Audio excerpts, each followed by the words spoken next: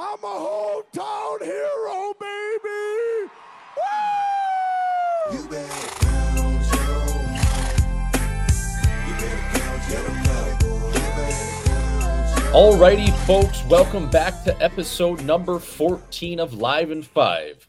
Before we get to our interview with Patty Maroon, I think a lot of people are going to enjoy that one. 3-time Stanley Cup champion, now playing with the Minnesota Wild, trying to turn that ship around. Full-time beauty, a guy out of South County, St. Louis. So we had a great interview with Patty, but before we get to that, we will do our tape-to-tape snap as we always do, brought to you by Mini Movers and Butter Golf. Butter Golf is the official sponsor of Live in 5. Head over to butter.golf for all your clothing, lifestyle needs. I know it's getting around the holiday season, Ozzo, so people head on over there. Check it out. We got some new stuff coming in, especially hats in the next couple of weeks. And then on the other side of 24 as well, I'm very excited about a new drop. I'm kind of dialing in terms of taking our production to another level. And then, if you need your shit packed, well, call the boys at Mini Movers. I saw Ozzo today just got named by Time Magazine as the mover of the year. So, Ozzy, was that self-proclaimed, one would say, or is that Time reaching out and saying, hey, this guy's packed a lot of shit over the last year? I'm happy you asked me that question because I see they named Leo Messi the sports person of the year. Time does. So I see that and I'm like, I'll make my own edit and make myself mover of the year, thinking it's funny, it'll get people's eye, catch their attention. Well, I posted on Facebook and I've got like 25 people saying, congratulations, you deserve this so much, and I'm like, thank you, couldn't do it without you. It's like, do people actually think Time Magazine named me mover of the year? Like they have some guy who's just evaluating movers all year? Like, come on. Yeah, it's funny too, because whoever photoshopped those pictures too, let's just say it wasn't perfect. I probably think it was you, behind the scenes doing that, because you do it for us. Did it in like 3 minutes. It's what I mean, like, folks, that is not actually Time Magazine. I mean, hell, this guy might deserve a fucking silver box by now because he's had over 300,000 moves or whatever the hell you've done. But I just thought that was so funny, logging on to the old Instagram app today and seeing Gage Osmus as the self-proclaimed mover of the year, because sometimes you got to toot your own horn, baby. You gotta pump your own tires. And you know what? It's the same thing with we put on our website, Minnesota's favorite movers. Sometimes people ask us like, according to who? And I'm like, according to me. What do you mean? Like, that's all you got to do. That's what everyone does. It's like, according to who? According to me. I said it. It's real. You're going to a bar and it's just like, best bar in town or best burger. It's like, dude, I tried that burger. It's fucking horrible. It tastes like a charcoal patty that you just, were you drunk when you were cooking that for me? Like, oh my God. So, no, that was funny, Ozzy. But what'd you get up to this weekend? What were you doing? And were you boots on the ground anywhere? What was the weekend like? What was the weekend slate? Yeah, I went boots on the ground to watch the old East Grand Forks Green Wave battle Matamidi, the defending state champions for the single A division in Minnesota high school hockey.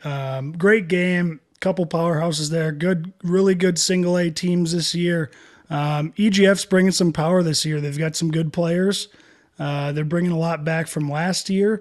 And I think they're probably expecting to make the state tournament and make a little run when they get there. So it'll be exciting following along with them. And then after that game, I got to catch, the Washington-Oregon football game. And then obviously our Sioux boys come back from down 4-1 in Denver. Unbelievable win. You know as well as I do how hard it is to play in Denver, to come back against a Denver team that's up 4-1 on you. That ain't easy. So I think this team's the real deal, man. And that kind of sums up my weekend. That's kind of all I did.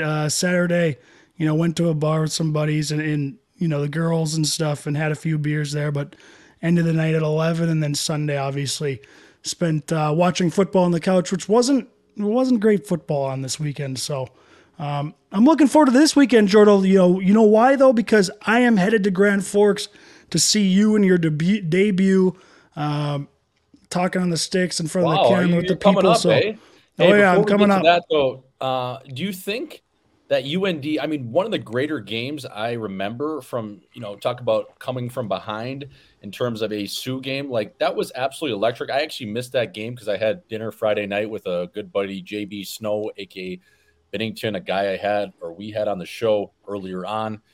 But just in terms of that game, coming back from 4-1, do we have to credit Pooley and the high altitude room they have now that when we took that tour, when we were there for the Sioux Gophers series, are we crediting the high altitude room for that comeback? Because watching that, condensed game that they'll release on Twitter and Instagram, like that was so electric, just watching those guys. And the goals were just nasty, like Reese Gaber off the wall, that goal that Jackson Blake scored. And even, some of the goals before that, Jamernek, Sellian, going one hand up to that was old school hockey going right past their bench because they did that earlier in the game, a Denver player, and he kind of mocked him. So that game had all the feels. Like that really brought me back to like, wow, man, like that was one game I wish I was in. The boys are feeling it. And I mean, they're selling, they're making fun of, they're chirping the other team's celebrations. They go down 4-1, and I kind of watched. I watched a little bit of the first just on my phone while I was at that game. They didn't play bad. They were kind of going shot for shot. Denver scored early, but to be able to come back like that and stick with it, and I watched the second and then third, and they were in better condition than Denver was. It seemed like they had more legs. It was like, how does this happen? I've never seen that happen ever playing Denver or CC. As well as I do, you go there, you cannot breathe. You get tired quick. Your shifts have to be quick. And if you get stuck out there, your next shift's probably, it's gassed. So I don't know. That was an incredible game by them. And like you said, they're skating around with swagger. They got confidence. It's fun to see.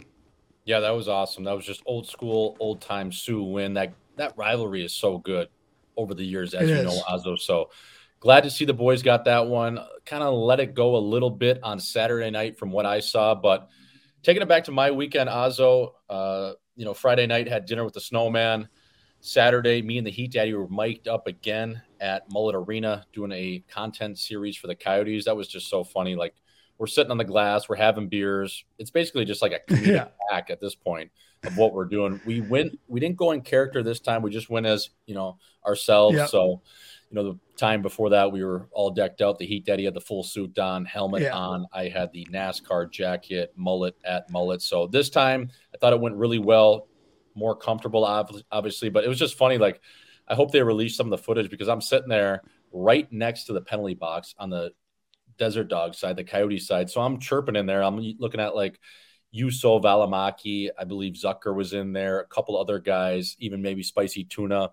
I'm looking at them and I'm like, hey, fella. And they're like, I mean, I'm, a stone, like just basically an arm's length away from them. They're looking at me like just mean mugging me, like, dude, shut the fuck up. Like, I'll see you after. So we did that. Are you play-by-play commentating that, or are you kind of just being a fan, like, fuck, he got buried, like kind of sharing your 2 cents a little bit? It's similar to like the hockey night in Scottsdale, I think, where we commentate, we say whatever we want. Obviously, some of the stuff they're not going to be able to use because they take about 30 minutes of footage and condense it to like a 45-second reel. But I really think the things we were able to say in terms of PG rated or PG is going to come out really nice. I just can't wait to see that footage because it was hilarious.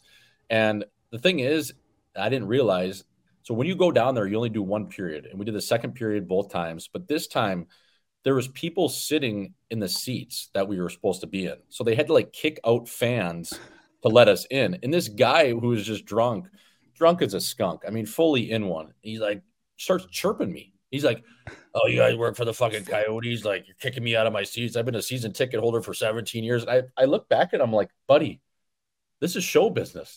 This is not Coyotes here. What do you want me to do?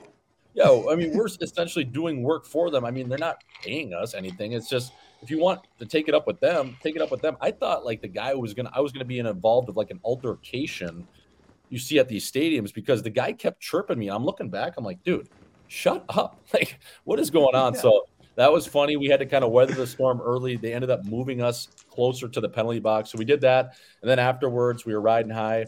We ended up going to meet up with the boys They had a couple days off, so we met Nick and some of the fellas over at Hot Chick, aka the Hot Skunk, place in Old Town. Right, those boys got to be firing a little bit after their little streak they went on, taking down the Stanley Cup champs, and they're kind of firing right now. They were riding high, and it was no secret they won last night 6-0 versus Washington. But we went and saw Saturday night, before that game in Washington, and it's no secret they won 6-0 because they were team bonding all night. Something we touch on later in this interview with Patty Maroon, how important that off ice stuff is. But so we're at Hot Chick, and Afro Man is playing. He does 2 songs, and that guy was like the guy you listened to growing up, Ozzy, right? Like if your first time ever smoking dope or being around the locker room, Colt 45 and 2 zigzags, baby, that's all we need. So he comes on. This guy is only 49 years old, I find out. He looks like he's 85. Yeah, he looks like he's 85. He did. So he does 2 songs. He kills it. I get a picture with him with a Colt 45. I was so fired up. Like, he was straight out of the Players Ball. He was unbelievable, his fit. I just couldn't believe he was 49. He did Because I Got High, and then he did Colt 45 and 2 zigzags, and that was it.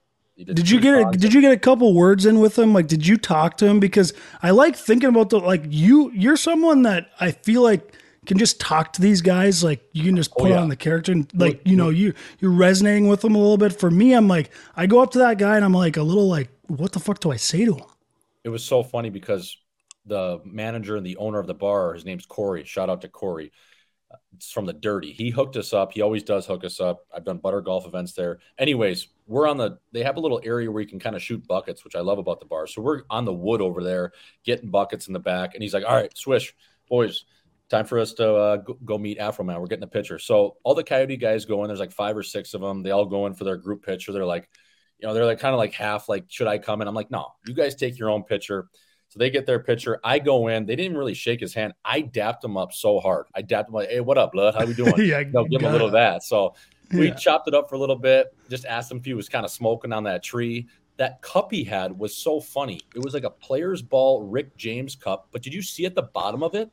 He had a case for all of his weed. And Corey told me that he brought in an ounce to the bar.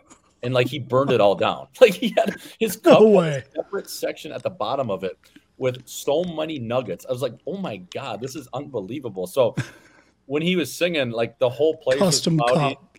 I talked to him for probably like 2 minutes, and then we got the picture. Like 2 minutes is a pretty long time, especially in a setting like that. And just told him, basically big time fan. I used to listen to you middle school, high school, even in the locker rooms growing up. You know how that song would always come on. It was like a campfire song everyone could sing along to. So it was just funny to see a guy you listen to when you were a kid, middle school.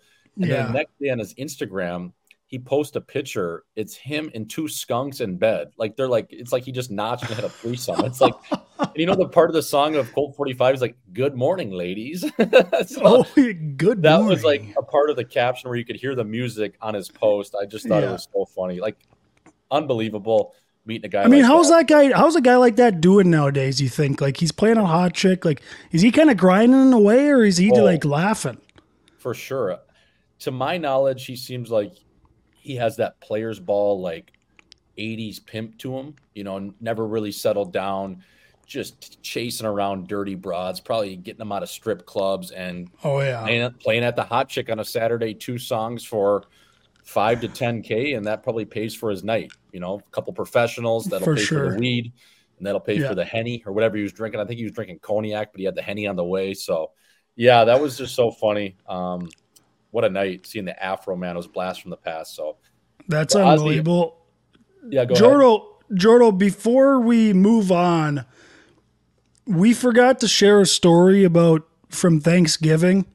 I believe you have a great Thanksgiving story, and I know we forgot to tell it, but you need to tell it on here for the folks to listen, because this is all time. I don't know how I forgot. And I was thinking about it when we were doing those episodes right around Thanksgiving. I was like, man, how did I not tell this story? But it was Thanksgiving 2017. For a little bit of context, I was playing for the San Antonio Rampage at the time, and we were on the road during Thanksgiving. I believe we played the Wednesday before in Bakersfield, and we're going to play the Friday afterwards, and then do a little bit of a California swing. We're going to hit Stockton. Then I think we're going to go up to San Jose, aka Man Jose, play the Barracuda, and then maybe even finish off in Ontario, which is right by LA, play LA's farm team. So we roll into Bakersfield. We play Wednesday night. And for those who know Bakersfield, and especially downtown Bakersfield, like this place ain't perfect. It's like MS-13 gangs. I would say a lot of biker gangs, whether that's Hell's Angels, knockoff Hell's Angels, just very sketchy, and especially downtown. I think, like all cities, there are some nice pockets, but particularly downtown is a fucking ghost town. So the Rampage at the time were the farm team for the Colorado Avalanche and the St. Louis Blues. It was a half and half mix. It was an Arnold Palmer. So we basically had no money, and they set us up at this hotel, which was just dog shit. They had like a spread for all the players. You go in there. It was Thursday, Thanksgiving. There's nobody in this hotel, and I don't even know how the hotel. I think they put it up for us like this buffet style of some knockoff turkey. They had stuffing, and it was just so bad. So all the boys were rattled, and it was. I think that meal was like noon, and everything was closed in the town, especially the ghost town of downtown Bakersfield. So we're like, what do we do? And one of the older guys, I'm going to leave him unnamed. He was actually our captain. Was like a guy of 400 NHL games, veteran, kind of on the back half. Legend. Yeah. Legend. So he's like, well, let's start looking at what we can do. We're looking at movie theaters. We're looking at things we can do just to kill from 2 p.m. to noon or to midnight besides drinking all day. And we come to the conclusion of, well, there's nothing to do. The closest thing to us is the Deja Vu Girls Strip Club. So we go over to the Deja Vu Strip Club, and mind you, there's so many bikes parked out front. We walk inside. This is the sketchiest place I've ever been to. We get inside, we get like a back booth, and we start having beers, buckets of beers, and the gals are dancing on stage and yada, yada, yada. We're all sitting there having a good time. There's the football games are on, and all of a sudden, there's a special that comes on. And the song I specifically remember was Tina Turner, What's Love Got to Do, starts playing. What's love got to do? Got to do with it. And they have what we call the full spread Thanksgiving special. And Ozzy, they ain't coming with drumsticks. That's just straight thighs and gravy, baby. So the Thanksgiving special, aka the full spread, included Big Country was her name. Her name was Big Country. She came on stage, and for about an hour, you could get the Turkey Day special from Big Country. It was a cheaper dance. It was Black Friday sales. It had the pork down on it. And it also came a full buffet, which you could go down the line, and I believe they had a little turkey for you. They had a couple hot dogs, maybe a hamburger, but it was surf and turf, if you will, from Big Country. And I have a picture on my Snapchat because it came across my memories. That's how I remembered this story and how to tell it, was Big Country. And one of the rookies, we ended up paying for his full spread from Big Country. And let's just say he got the full spread. I mean, this girl went full eagle on him in the back room. He came out and he looked like he's seen a ghost. I don't think that kid would ever step foot in a strip club again for what he got. I think he got abused back there, brother. I don't know what happened. He was a French kid that was very shy and timid, and he wouldn't really say what happened. But to this day, man, I will never forget sitting at the Deja Vu Strip Club in Bakersfield, California, with a bunch of MS-13 gang members, some biker gangs, and the San Antonio Rampage, and Big Country coming on stage and offering the full spread. And we had to do it. He jumped. You have to. He was the second guy to go. So he got a little bit of the sloppy seconds. I don't know which, I don't know if it was white or dark meat. I think she was kind of, leaning a little mulatto there, but it was. So I can't believe that. You have to have someone take advantage. You have to. In this picture of Big Country, man, like her name was legit Big Country. Like that was her stage name. Like she was so disgusting. I can't get the image out of my head now. I'm gonna Black Friday sale though, Brack. Yeah, good bang for your buck. Went in Bakersfield, so that was that's an all-time story of the Turkey Day that's special. unbelievable. So I can't believe that one. That's a classic. But let's move into some hockey talk, Ozzy. Aside from this full spread here, the Arizona Coyotes. I want to start with them at the top. I want to ask you your thoughts on them, a team I've been watching a lot lately, just being local. They've won their last 5. They're 8-4 at the Mullet Arena, a hard place to play. I was talking to the guys on the Blues on Friday night when I had dinner with 4 or 5 of them. They're like, man, going into Mullet again, like it mind fucks them. It's a small building. Does it? Yeah. They feel like they're in college or junior again. Nobody wants to come into Mullet and play there. But these Coyotes, they just keep going, Ozzy. I mean, they've only spent $54 million in actual money. They have a lot of money on guys like Jake Voracek, Shea Weber, these contracts they take on LTIR. But really, they're like $30 million under the cap, and they're in the first wild card. So is this just something that they're catching fire early in the season? Or when you see these guys and when you watch them, can they be a playoff team? Yeah, I mean, when I thought before the season, I liked some of their signings. Like I liked the Jason Zucker signing. I liked Matt Dumba going down there. They already had some good core pieces. I just think they're a decent team. They have some players who, I think kind of still need to prove themselves, which is a little motivation factor. But yeah, I mean, I always wonder, we know how great Scottsdale is. Do they have a little bit of a Vegas effect there when visiting teams come, like visiting teams are like, fuck, we're in Scottsdale, let's go. Kind of like that Vegas factor, where, Vegas has an advantage at home because obviously all the boys are like, the away team's like, fuck, we're in Vegas, like we're having a good time.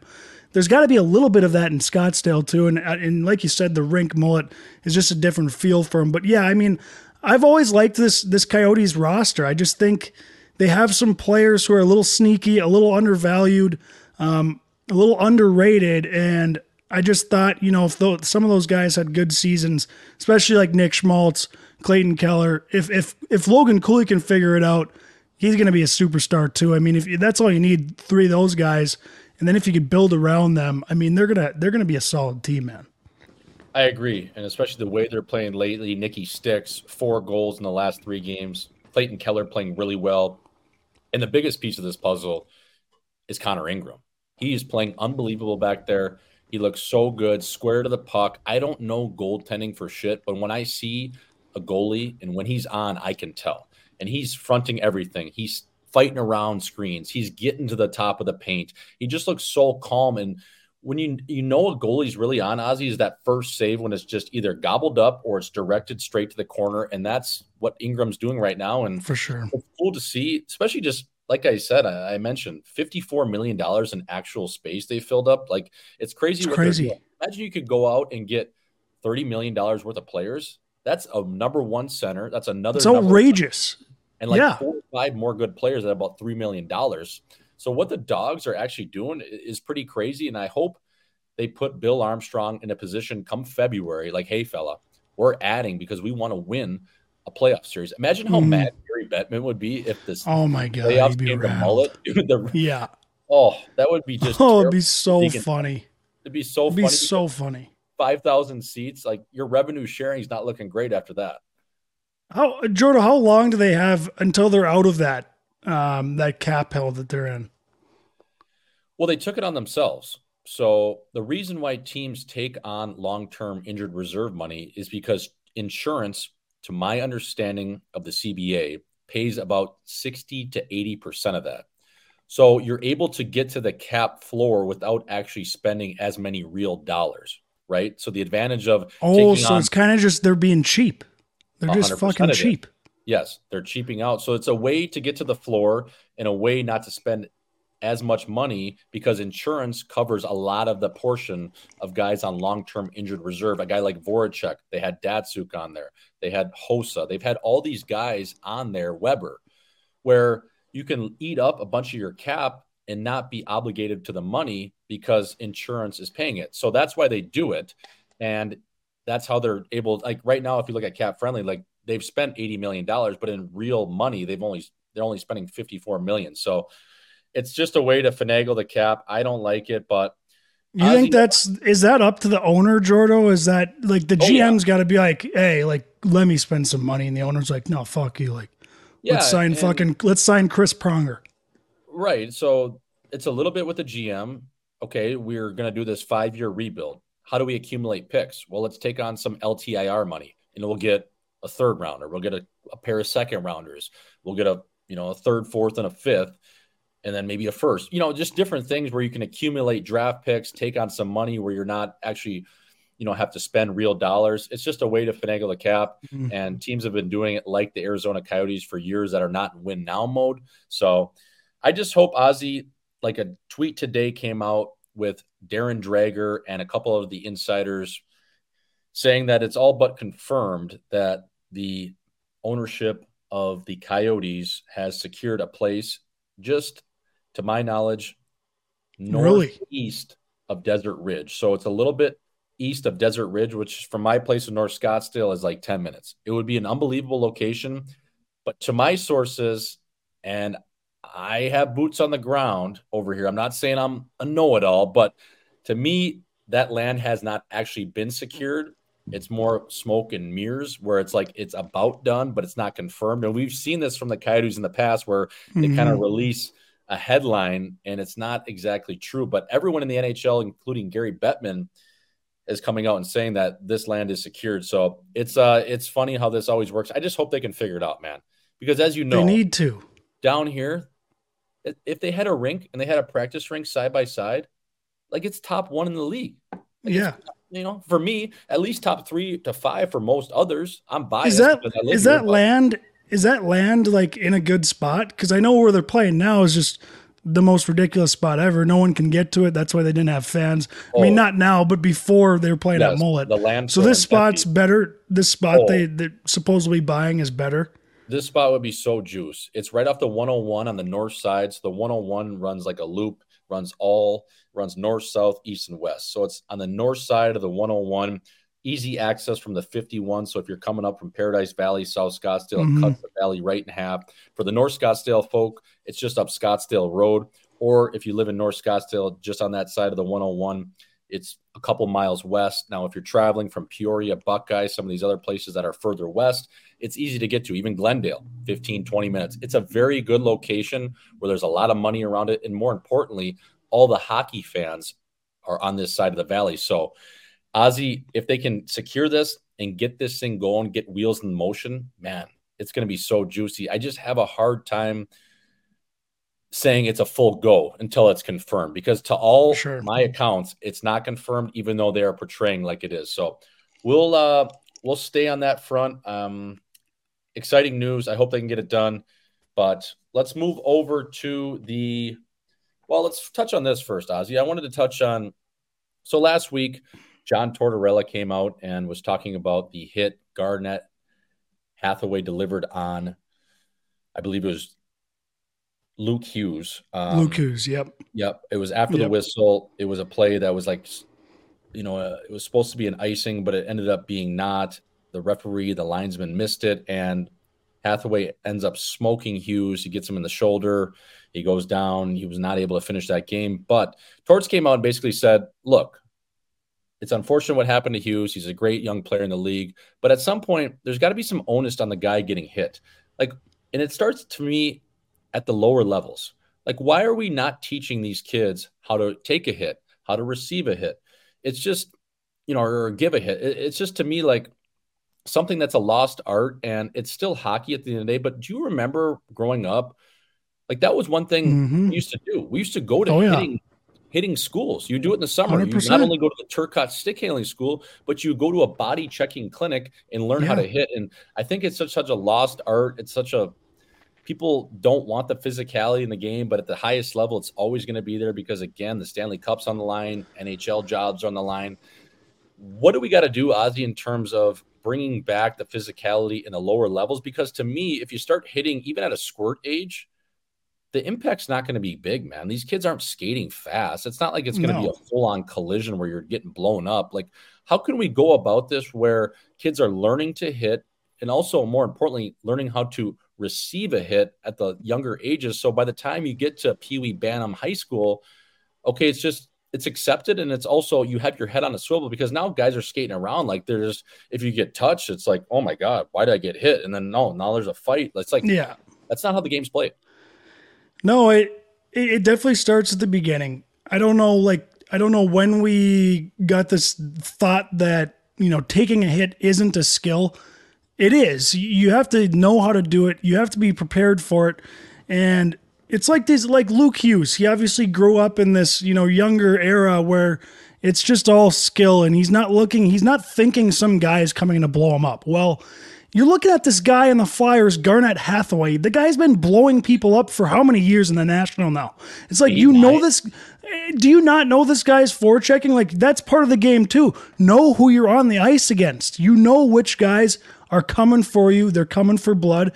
You got to be prepared for that. It's like, you're skating down the ice and Garnett Hathaway is skating full speed. You don't think he's going to give you some body there? Even if it is icing, he's probably finishing. Might take a 2 minute. Like, it's like, you got to be prepared for that. And Luke Hughes, when you're watching that, it looks like he was so surprised that he got hit. It's like, how are you surprised? This guy runs over people all fucking game. I just don't get it. Ozzy, as a defenseman too, I don't know about you, but I think you're in the same boat where anytime there was a play on the puck on the icing, especially two guys racing to it. And yes, it probably is going to be an icing. I still had my head on a swivel because you don't know.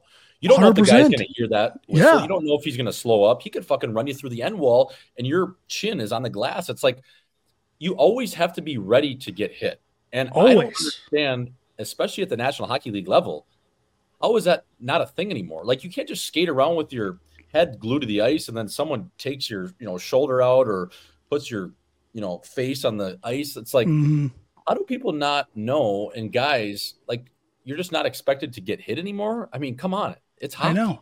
And yeah, like, where's it going? You know what? Why are you not ready for that? I know it was icing, but it's like, it's Hathaway, man. Like, yes, I know Luke Hughes knows Hathaway, he's going to run you over. Like, he knows that going into the game.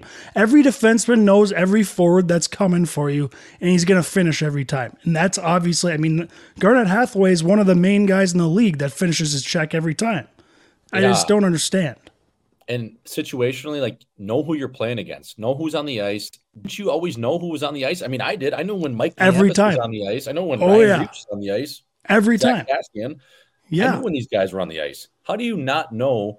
I don't know. To me, it just starts, and I completely agree with Torts. It starts at the younger levels. I think hitting needs to be introduced. I think kids just have to get comfortable and be comfortable with a little body contact because that's part of the game. It's not going anywhere, at least to my knowledge. I think hopefully not. I know. Yeah. I think, like, until that time comes, I think it needs to be instilled at a younger age. So, Torts, good on you, fella. I love when he's in the press.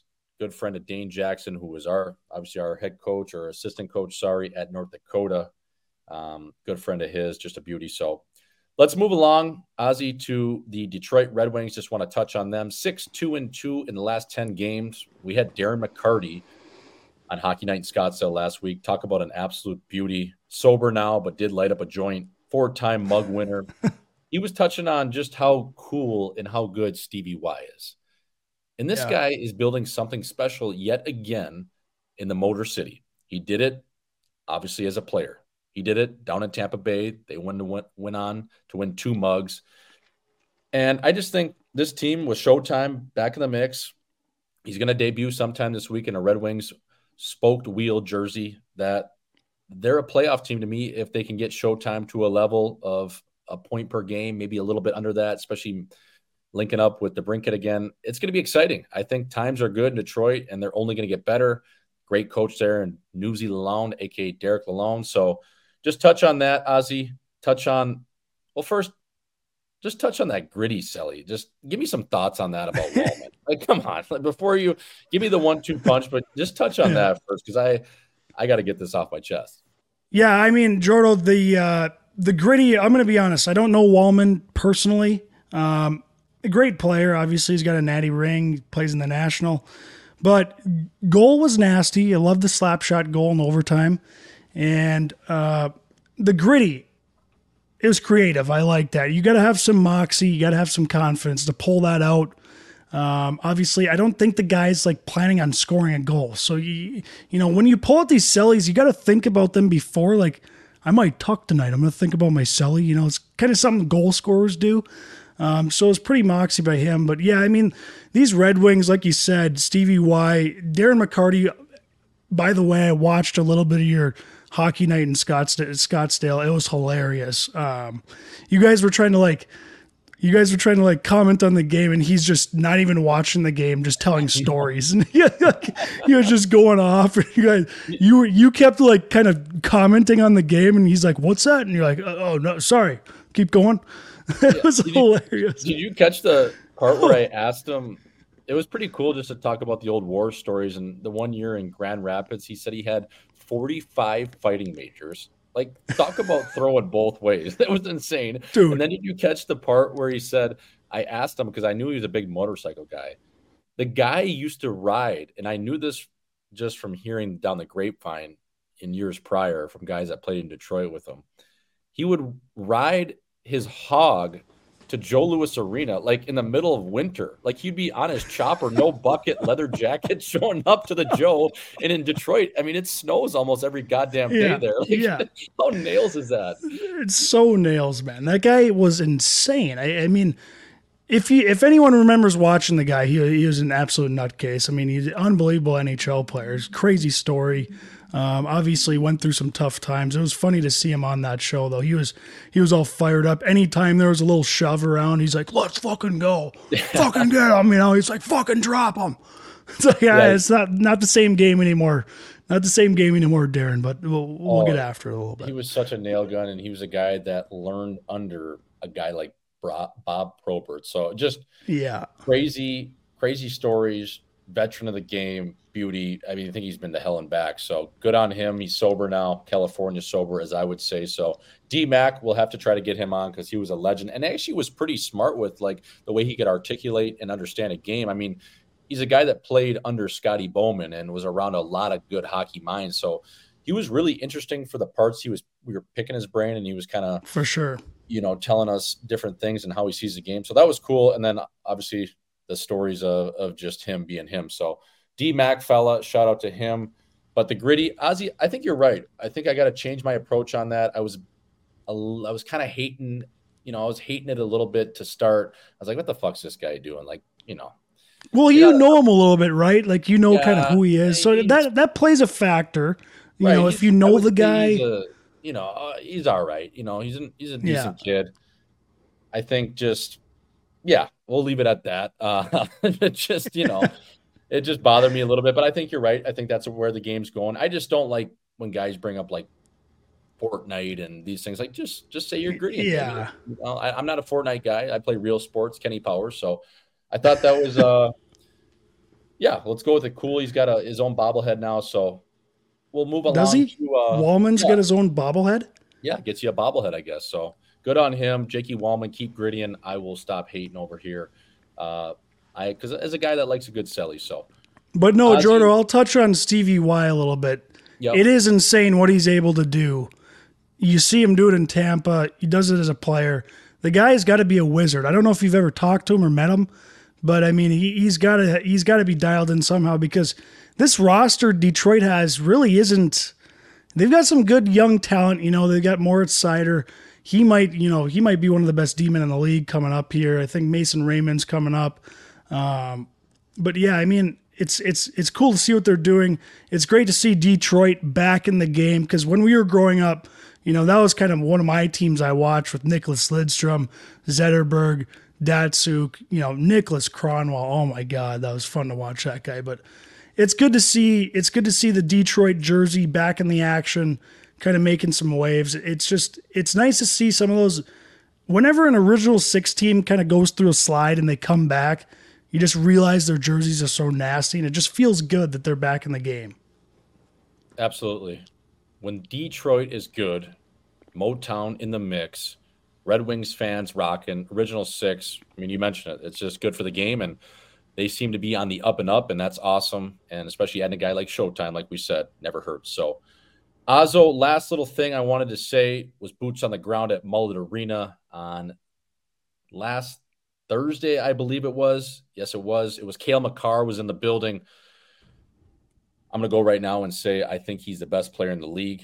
I really believe that. I think he's a guy that even when they're at their best, and call me crazy, but I think he is better or more electric than a guy like Connor McDavid, which is nuts to say, but just watching him twirl around the sheet, doing whatever he wants, especially at the defensive position, one-man breakout, on the opposing team's goal line, 2 strides, he's back in the mix on a back check, stick lifts a guy by the red line. Like, he's unbelievable. So a guy I just love to watch play. Probably my favorite. It's funny. It's funny you mention that because I've had that thought before too, and I know we usually always agree on these things, but I've mentioned that to people before. I'm like, this guy, I think he's the best fucking player in the league. I know we got Connor McDavid here. I know we got Nathan McKinnon. I know we got these other guys. But goddamn it, this guy's playing defense, and if you watch him skate out there, I don't know where this guy learned to skate. It's insane. The amount of moxie he has in his skating at the point when he's last man back. It doesn't make sense, man. He's so valuable out there. The guy can play 25, 26 minutes a night. No problem. And 40. He's just like, he's as much of an offensive threat as the best forward in the league, and he can defend. Like, he hits guys, he defends well. Like you said, he stick lifts. It's nuts. I don't know where this guy came from, why he went to UMass, but it's so much fun to watch, man. He's so much fun to watch. Yeah, just watching that game, he was doing whatever he wanted on the ice. It was like he was playing. It would be like us in college playing against a U16 team, it looked like. Yeah. And he's playing the National Hockey League team. He was all over the ice. I mean, no one could touch him on his breakouts, a little deception, a little shimmy shake, a little quick play with his feet. 2 strides, he's basically to his own blue line from the goal line. He's on the offensive zone goal line. He's back up at the point. He's spinning off guys. He's throwing pucks to the net. He had a great goal where he walked the line, shot back against a grain, short side cheddar right against Ingram's ear. Like, it's just unbelievable to watch him play. And to say it's not even close between him and McKinnon when they're at their best is wild to say. But to me, I don't think it is. He's head and shoulders above him. And watching McDavid even. He's better than McDavid, at least in my humble opinion. I know nothing, but when I see that guy play, I'm like, that's the best player in the league. So, Azo, let's move over to the Gridiron Brother. Let's get to our picks from last week, starting with you. You had a funny-ass day. You took the LA Chargers -6 at New England. That game ended up being 6-0 Chargers, so that is one way to push. 6 Cobb, fella. What a game. Did you watch or see any of that game? I flipped through it and I was like, Jesus Christ, I can't watch this game. I have the old YouTube TV, 4 screens up there, so you got all 4 games going on at the same time. And that was one of the games on. I don't think I even set my eyes on that game once on the 4 screens. It was hilarious. It's just, I don't know what to say about the chart. I mean, it's embarrassing by the Pats. The Pats are obviously down bad, but like, you're the Chargers. You got Justin Herbert, who people call, one of the best quarterbacks in the league. How do you not put up more than fucking 6 points on this dog shit New England Patriots team? It's embarrassing. Oh my God. And is there anything worse when a game just ends in 2 field goals? Because it was 2 field goals, correct? I literally watched none of the game. Oh, I that's what I'm guessing. Let me look. I don't know. Unless they missed the PAT, but I swear it was 2 field goals. Okay, that's what I thought, because I remember flipping through, and I guess, yes, it was 3-0 at one point.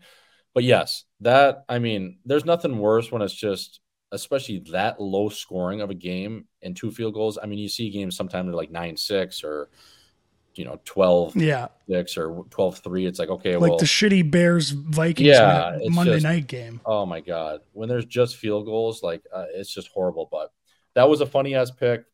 I guess you got the push, no blood there. My pick, Swishy, over under 42 and a hook. Chiefs at Packers. That one cashed. I thought that was an easy lock. I mean, sitting here, hindsight's 20/20, but I just thought that line was really low at 42 and a hook. Jay Love, 267, 3 titters. How are you feeling now? How are you feeling now? Like I said, Azo, I didn't want to judge until the season ended, right? A lot of Packer fans, they were writing him off. Jay Love didn't write back. A guy like Casey Purper, he was nervous. He was shaking his boots. Friend of the show was saying, let's get rid of this guy. He sucks. Season's over. I said, hey, let's hold. There's 17, 18 weeks down the NFL. Let's see what he can do. Was I very optimistic about him at one point? Not really. But I also said, let's see this thing through. And if we need to reevaluate come June or July, we can do that then. But let's see this thing through. And right now, again, there you go, making my heart beat again, baby. He's back. He's playing crispy. I'm going to take him for my pick next week. They're at the New York Football Giants, Jet Life You Stadium, gotta. MetLife, -6.5. I think that's a guarantee going into, I believe it's Sunday Night Football. So that will be my pick for next week. But one thing before you dial in your pick here, Ozzy, Trevor Lawrence gets hurt. And it just seems like a bunch of guys are getting hurt in the NFL this year. Big time players. It starts with Aaron Rodgers. Then you see a guy like Joey Burrow. Then Lawrence. And I'm missing a few others, but it just seems like once the NFL you think is getting good again, they lose a star player. And it's kind of been that year. And another thing I wanted to ask you, just following up on this, why doesn't Trevor Lawrence get carted off in that situation? Why is he walking on his knee or ankle? I was wondering the same thing. Is it just thing. because he's a football guy? Like, what are we doing here? It might be. Yeah, he wants to walk. I get it. You got pride. Like, my dad always taught me, probably the same as his dad, if you're not dead, you better stand up and get off the ice. That's what my dad told me. It's probably same thing. If you're not legs not broken, you're not dead, you better fucking stand up, get off on your own. That's probably what he was. It's brutal, these injuries. And you forgot Kirk Cousins too. I mean, I know it's Kirk, but the Vikings are a much different team without him this year. And it's just, these injuries are ridiculous. And with the way science has gone and technology now, we're like Elon Musk is landing things on Mars and shit. It's like, can we not get a robotic kind of knee or, ankle replacement or elbow, whatever it is? Let's get a robotic thing in there so we don't, maybe it's a week off that these guys have to take, and then they get this, technology on their knee and they're good to go or whatever. We just need something, because the NFL is so hard. And when you lose some of these QBs, think about in the world, who's good at quarterback. There's only like 15 teams that have a good quarterback. And then if one of those guys gets injured, the backup guy who comes in is not even close to the starter. It's not even close on most teams. So it's like the product goes down so much.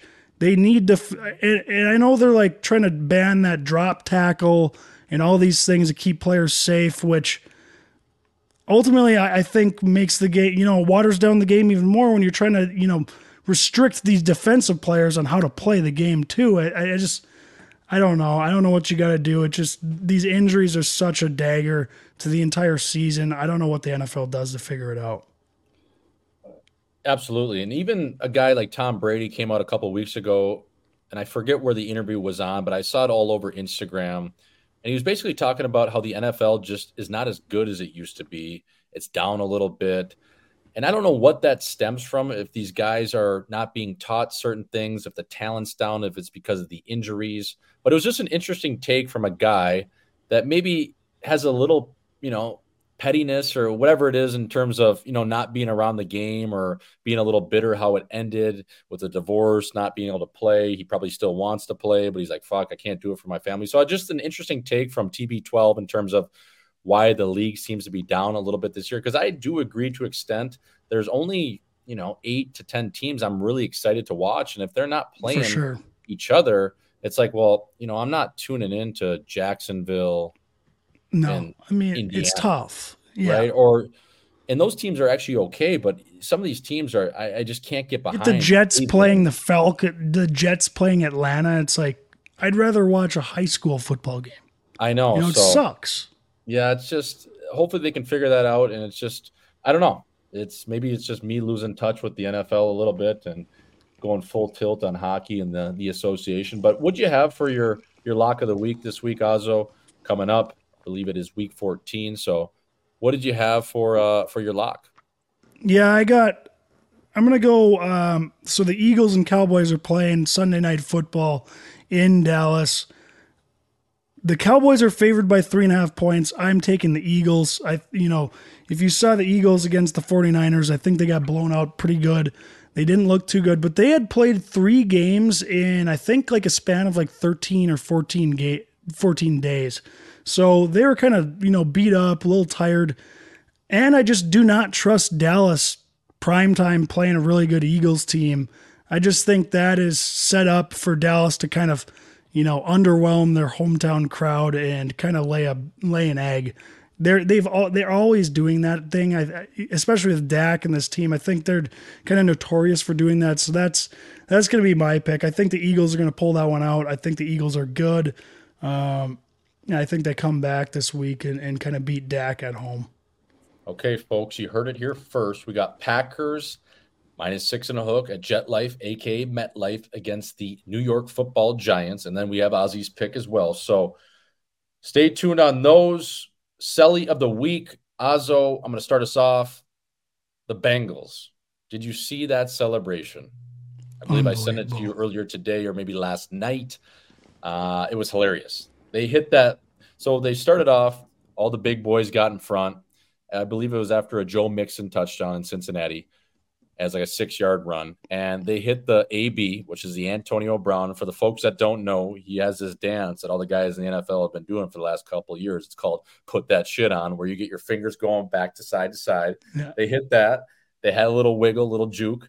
And then Orlando Brown shouted into the camera that was filming all the fellas. He's like, "Jackass."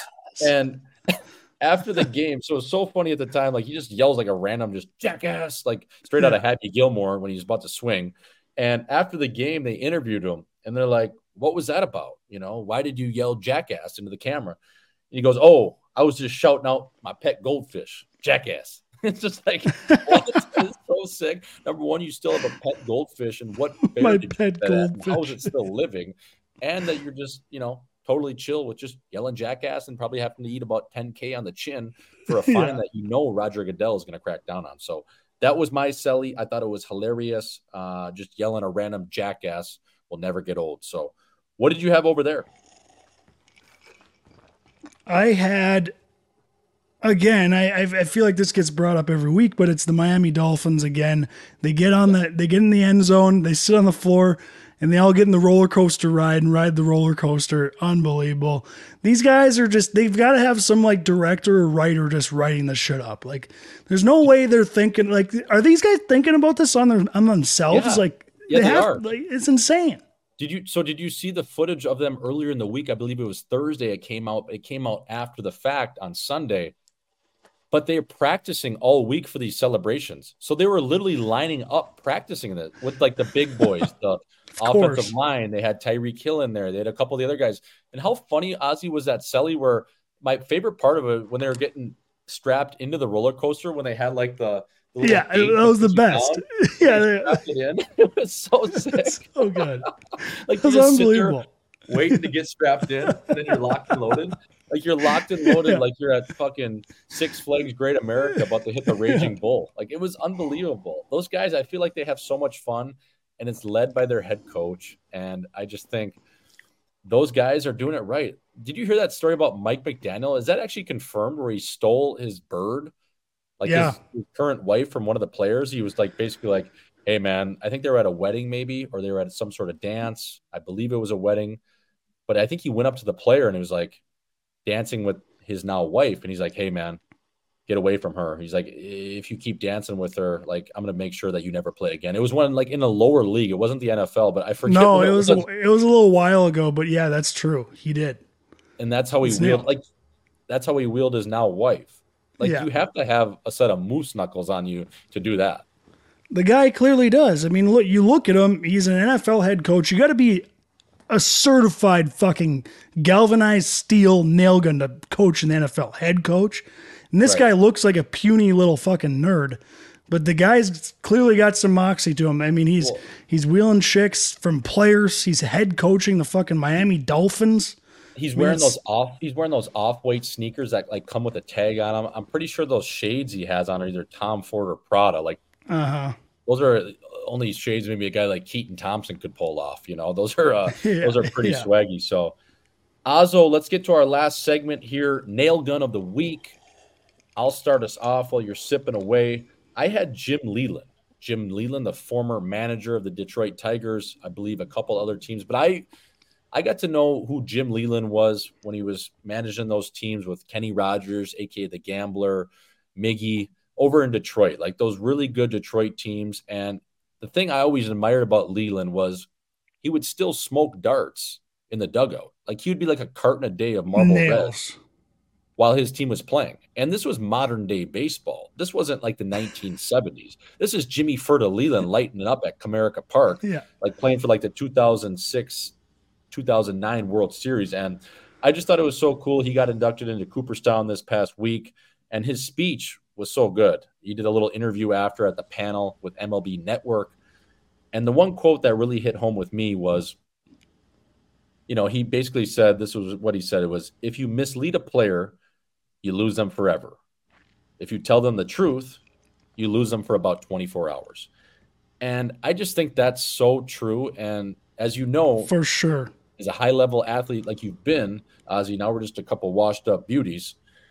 But that is so true. If you just tell me straight, I won't give a fuck. But if you start playing these head games and you're asking for my phone like Babs and doing these weird things of why I'm not playing, well, now I'm going to tune you out, and now you're not going to get the best me, and now I'm probably going to be traded or sent down or cut. And so I just thought that was so cool. It's so simple, in such a simple message and so easy to do, but it gets lost a lot of the time. So shout out to Jimmy Leland, a guy that would smoke about a carton of darts a day and still be able to manage, and just a full-time beauty. Every guy that's ever played for him, I've read, just raves about him. So Jimmy Ferta Leland, funneling darts, making Cooperstown. That's my nail gun of the week. That was a great call. I love that. I saw that too. His acceptance speech, especially what you said, his little slogan there. It's a tough thing to do. The player's going to be pissed off at you if you're honest with them, but it's what's best for them, and you gotta bite that bullet. And, I know it sounds easy, but there's a lot of coaches that don't do it. And the best ones I think do. So that was a great call. I've got a couple nail guns of the week. I wanted to shout out Victor Hedman. I've loved watching the guy for a while. Just played his 1,000th game in the National League. That guy he's been unbelievable since he stepped in the league. He's a fucking absolute monster on the back end. I had to shout him out. And then my second one is going to be Pat McAfee. He's at the Georgia-Alabama game, college game day, and he's picking it. He's picking who's going to win the game, and he starts chanting Georgia's chants. They all say it with him, and he finishes. And then he's like, "I'm going to Alabama. Roll Tide." And it was unbelievable TV. It was unbelievable entertainment. That guy is such a nail gun, man. I love McAfee. I love what he's doing with the media game nowadays. And, he also shouts out hockey now on ESPN, which is huge. So I had to shout him out for that. I love it. Pat McAfee, I don't think anyone works harder. Yeah, the guy makes an absolute bag, but I was just talking this at lunch today with my brother and my dad. Like, you see that guy on ESPN, you turn on the TV, he's on all the fucking time. I mean, he's on every day. He's doing college game day. Does he have a day off? That guy has to work so much, man. He's everywhere. And you know how much prep work that takes? It's a lot. We do one show a week, and I feel like I'm grinding over here. He's doing 3 hours exactly. a day. It's nuts. So, Ozzo, last shout-out I wanted to give, Eldrick Woods is back. He played in his own tournament this past week at the Hero World Challenge down in the Bahamas.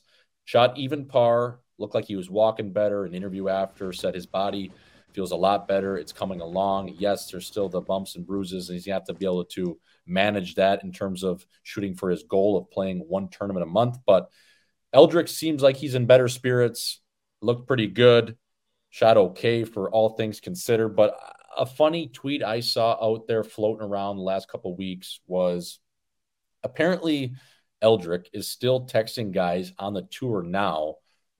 He'll give them a text at like 4 a.m. Probably guys like Justin Thomas, some of these guys he's close with that he plays in Jupiter. But he'll fire him a text at like 4 a.m. and be like, "Hey, I'm working out. What are you doing?" It's just like it's still just such a gun, like just getting the edge on the boys, putting them in their place, the young pups, like, "Hey, fella, I'm still fucking coming for your neck." Car crash later, divorce, a couple Perkins waitresses. I'm still at your chin. It's so nails, man. Yeah. Unbelievable. And he looked so jacked too. Did you see him? Yes. Him walking away, the back view, his back, he looks like a goddamn bodybuilder. It's insane. Did you see him walking into the course with a cutoff on? hat backwards. I was like, this guy has some absolute Wesley Pipes on him. So over here at Live in 5, we love Eldrick. Azo, I think it's about time we send it over to Patty Maroon. We interviewed him a couple weeks ago. I believe it was last week, just before the coaching change. We kind of asked him what the Wild needed to do. They obviously bring in a guy like John Hines, Dean Evason, and Bob Woods pack their shit. Don't look now. They've won 3 in a row. Big Rig still playing well. I believe he has 11 points in 22 games. So good to see the Big Rig turning it around. He even said that, they're going to turn it around. They're going to get going here. Yes, the coaching change is a little bit of a kick in the ass, but good tape to tape as always, Azo. Let's send it over to the Big Rig. Folks, I think you'll like this one. That was Live in 5. All right, I'm going shades on because I'm like Johnny Chan sitting at the poker table. All right. Hopefully I don't fucking butcher this, but I got it. A nice little thing for you here, fella. All right. Folks, we are now pleased to be joined by the pride of South County St. Louis, roller hockey legend and 3-time Stanley Cup champion. This Big Rig came up through the ranks of the North American Hockey League with stops in Texarkana, his hometown St. Louis, and eventually onto the London Knights of the Ontario Hockey League, where he finished his storied junior career. This fellow went on to scratch and claw his way to the National Hockey League after playing over 350 American Hockey League games. Not 1, not 2, but 3-time champ, has been the glue to every organization he's ever spent time with. A veteran of 747 NHL games and counting. Your hometown hero, baby, and current Wild forward. Folks, please welcome Patty the Big Rig Maroon to the Live in 5 podcast. What's up, Patty? How you doing, baby? Killed it. That was good. That was a good intro. Great intro. Thanks, man. No, thank you for joining us. We were talking a little bit before we went on air here, but you are in Detroit, so we thank you for joining us on the road. Patty, how you doing, man? What's up? Long time. We haven't chopped it up, but you're always a dear friend of the show.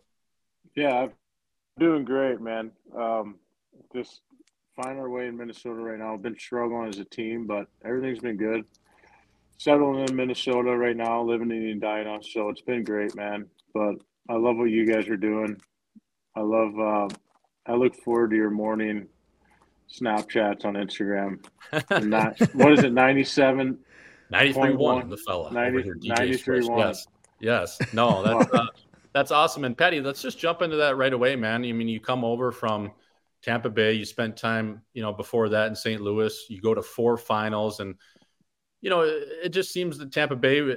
It just, they always were again. You guys were always against the cap, and you were one of the casualties that had to go. Obviously, a big piece in that locker room. You were probably bummed to start when you heard the news, but you maybe heard rumblings it could happen. But you find your way to Minnesota. You personally have got off to a really good start. The team, yes, has struggled, but how has that transition been from coming to Tampa right off the beach, baby, back into the Northwest and back into the Midwest, which you're accustomed to? Yeah, it's good. I think, obviously, I knew it was going to happen. I just didn't know when. But, yeah, I think when you're in an organization for so long, sometimes it runs dead a little bit, right? So they wanted young guys to play. They wanted more looks, and I think that's fair, right? When you're in an organization for 4 years and you've done everything you probably possibly can as an organization and as a player, sometimes it's time to move on. And I'm happy. I'm in a team that's obviously we're off to a rough start, but we have all the tools to make a good run. But for me, I've been settling in really good, getting an opportunity to play here. I feel like I'm off to a pretty good start right now and playing with a lot of confidence. But it seems like it's been a really good fit for me. And so, yeah, hopefully we can turn this thing around here, which I think we will. Just need to kind of block out all that negativity that's been surrounding us right now. And guys are a little bit snake bit, but all in all, it's been awesome, man. Minnesota, it's a hockey town. The fans are great. That barn's rocking every single night. And the town's great. I live in Edina, like I said, and, it's easy to get around. And people are so friendly. And, the transition has been very, very smoothly. And the guys have been helpful, right? A lot of veteran guys in that room that helped out a lot, and it made everything a lot easier. For sure. And I think that room in general, and I don't know, I never played for the Wild, but I know a decent amount of guys, especially guys like Hartsey. I've heard Foligno, Moose. There's a lot of good pieces in that room in terms of leadership. So, Patty, how do you come in, playing in 4 finals, winning 3 mugs, where there might be a little bit of a panic, but I feel like a guy like you, you're so even keel. There's no bullshit with you. And at the same time, you can be a really calming factor to a room. So how do you keep these guys going and just using your experience in terms of like, hey, fellas, we can still turn this thing around. We got a great group in here and ultimately just push this team over the hump, because a lot of times, as you know, it gets negative quick, whatever sport you're in, especially at the level you are, but you've been there, you've done it. So how do you kind of provide that just veteran backbone, I guess, because you're always a guy that was just so calm and always seemed to be optimistic when things were kind of hitting the fan.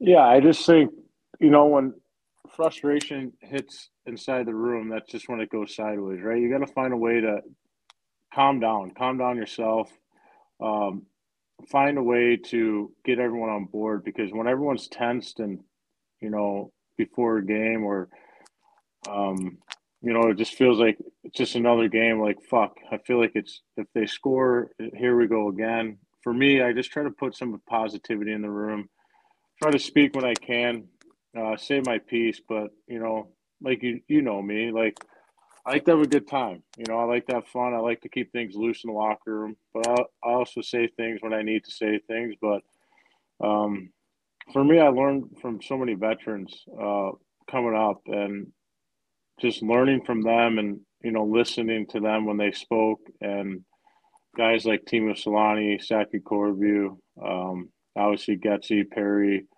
those guys that you learn from at such a young age. You have that calm demeanor that they had when, and I've always had that. And they always wanted to just go out there and have fun. When we're in slumps, you got to go out there and embrace it and have fun. Dude, we're playing in the National Hockey League. We're not playing anywhere else. Like, we're playing in the best league in the world. Right. So you might as well go out there and give it everything you got. Obviously, some nights you thought you should have won and we lose, but that's the way it is sometimes, right? And for us, it seems like nothing's going our way, but we just got to calm down in the locker room and just knock out all that negativity. Obviously, media's all over us right now, and everyone's probably shocked at where we're at in the standings, but still a lot of hockey left. It kind of reminds me of the St. Louis time where we were struggling there for so long, and I just couldn't find any positivity in that room. And I felt like in that room we always found positivity, and I think we're on that verge. We're gonna start finding positivity here and finding things that we can get through. And if I can help a voice, keep guys loose, do whatever I can. But for me, I like to be me, because there's no reason to be someone different. And I got to stay even keel, and try to have a voice, and try to be someone that anyone can come up and talk to, and I can be someone I can be there for. So if it's veterans, if they have advice, if they need some advice, and I think I've changed. And it's funny because when you first enter the league, you want to like produce and you want to do all these things. Like, now it's just like you've learned, and it's just like, for me, you got to help these young kids too, right? If guys are struggling, and you just try to help everyone that's possibly that can get through whatever they're getting through. But for us right now, I'm just trying to be someone that be vocal, and trying to have a good time, and try to keep guys loose, and understand that, like, we are in the National Hockey League. Let's go out there and try to figure it out.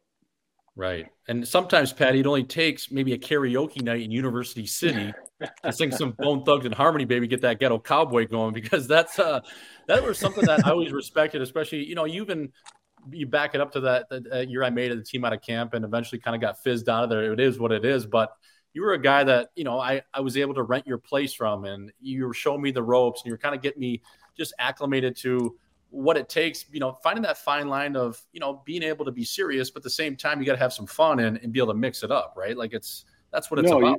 You have to. I think you have to have fun in this game, because if you don't, it's just going to be miserable. And I think for us as athletes, sometimes we're trained as robots. We come in, we do the same system, same things, same drills, same things every single day and it's repetitive. And sometimes you got to mix it up. And I'm a firm believer in that. And I'm a firm believer taking young guys out, making sure they feel comfortable, because I want them to come in the morning and chirp me or say good morning to me. And that's what it's all about. You want to bring Right. everyone together. It can't just be, oh, this guy's a veteran, I'm never talking to him, right? And I want Right. everyone to feel that way. I want guys to come up to me and chirp me and feel comfortable around me. And that way, if something is going wrong with them, they can be like, hey, man, do you have any advice, or can I talk to you? Like, or if I see someone down, I can grab them and they can feel comfortable with me talking to them. I think that's what it's all about. And I think, yeah, going out for a couple beers, absolutely, as a team with the young guys, so they know, and that I have their trust, and I think that's important. I think, it's when I was playing, it's such old school way, right? That was such an old school way of like the veterans back in the day. Now it's just like it's a young man's game, right? And young guys are making a ton of money, and but there's still veterans around that can still help and mold these kids and be good teammates and teach them, as they go along in their career, and make successful and make a ton of money. So For For sure. sure. Patty, I had a question.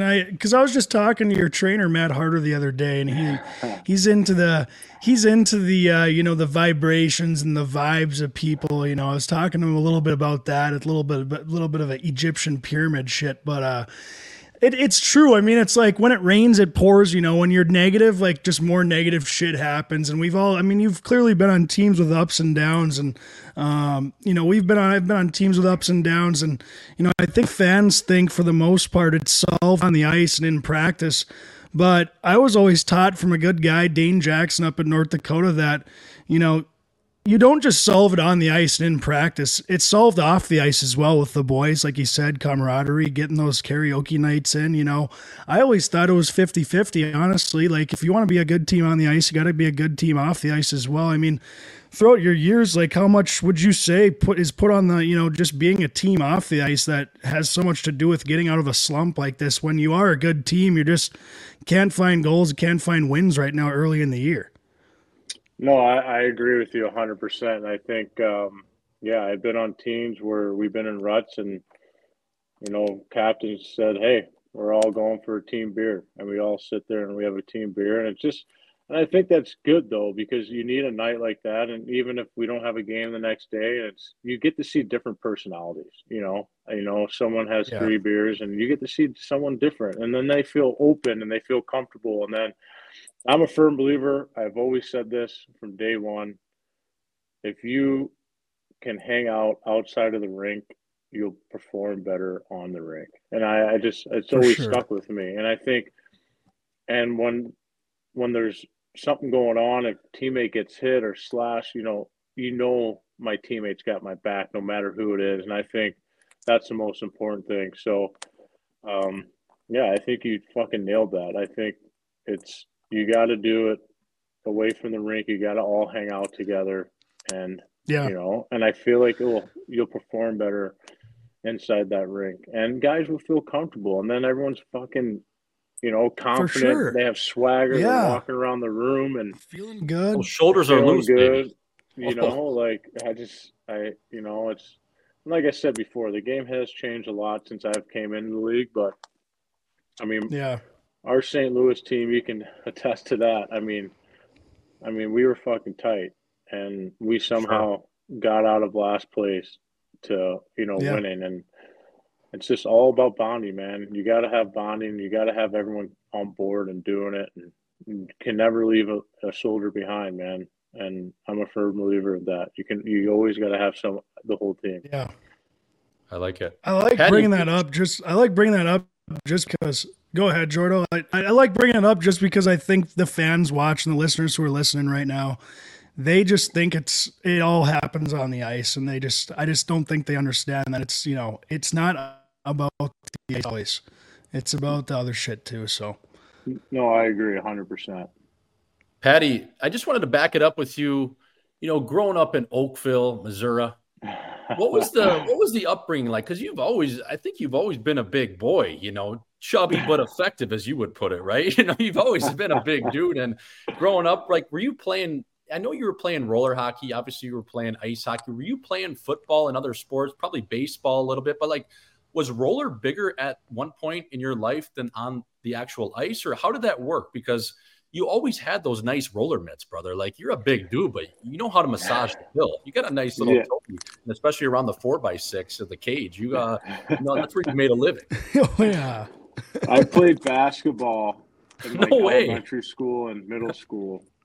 The teacher was like, "Hey, do you want to come play center?" So I was playing center, but I was getting abused. But I wasn't the best basketball player, but I did it just to do it. Right. But yeah, man, I honestly like I love the game of roller hockey. For some reason, I just fell in love with it. Back then, I used to sit in my garage and just stick handle with a golf ball for hours on end, and I would shoot it against a brick wall in my garage. And my dad would come out and be like, "Pat, what the hell are you doing? Like, stop! You're annoying the piss out of us." But I just always loved it. And my dad became best friends with Greg Garsh, and now Sean Garsh is my best friend from St. Louis, and they own this roller hockey rink. They had 2 roller hockey rinks, and I started playing, and I just fell in love with it. I loved roller hockey more than ice when I was younger. Yes, 100%, because I got to be me, I got to just jump over the boards, and there was no structure. There was no nothing. I was having a blast. I was scoring goals. I was making moves, and my dad, when I was young, would drop me off at All American in the summertime at 8 in the morning, and he would give me $3, and I wouldn't leave until 4:00, 4:30, until he'd pick me up, until the league started, and I just sat there and played roller all day long. Me and my buddies, just all day long. Get a pop and Cheetos, and that was it. Pops and Cheetos for the big boy. And back then, that was That's like unreal. 50 cents. For sure. 50 Yeah, cents, yeah. a bag of Cheetos, 50 cents for a soda. You can eat fucking 10 of those, right? So for me, The old slap shot line. Give me a grape and an orange and that stinking root beer. But yeah, I loved it, man. I fell in love. But I think that's why it's helped me in ice hockey, because I knew I wasn't the fastest player. I was a pretty big kid, but I just learned so much. And roller hockey is more of like a hockey sense, hockey minded, hands, one-on-one, Possession. Patience, possession. So I just learned, and I had to learn to adapt if I wasn't going to be the fastest skater. And that's how roller just helped me so much. And you were playing roller hockey, and then you were playing like AAA St. Louis Amateur Blues, and after that, did you make your way to the North American League, or were you playing like AA hockey, or were you playing AAA at the time? What was, Man, I got a crazy story. So I got drafted to the OHL, and so Dale Hunter wanted me to come up, and that was the first year of Labatt Center. So that was like the first year they went like 28-0. They won the Mem Cup. They hosted the Mem Cup. They won the OHL. They went like 28-0-2 to start the season or something. So it was like Corey Perry, Danny Sabrett, Robbie Schremp, Danny Richmond, Dylan Hunter, Mark Mathot. I mean, you can name 1,000 people, right? Brendan Prost, all these guys. So I'm in camp with these guys, and I'm 14, 15 years old, and I'm living in London. My mom was with me at the time. It was just me and her living in a hotel, and I'm trying out.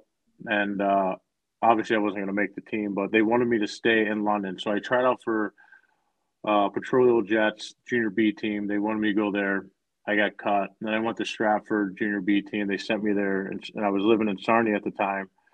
And I got cut there, and I was like, shit, well, what the hell am I doing? Like, right. Like, I don't know what I'm doing. So, and then I went up to New Jersey. I played for the New Jersey Rockets because my mom's family, my mom's from Jersey, and that wasn't working. I played a couple games, and then I just came home and I started playing AA hockey at midget major. So yeah, I was playing AA hockey when all that was going on.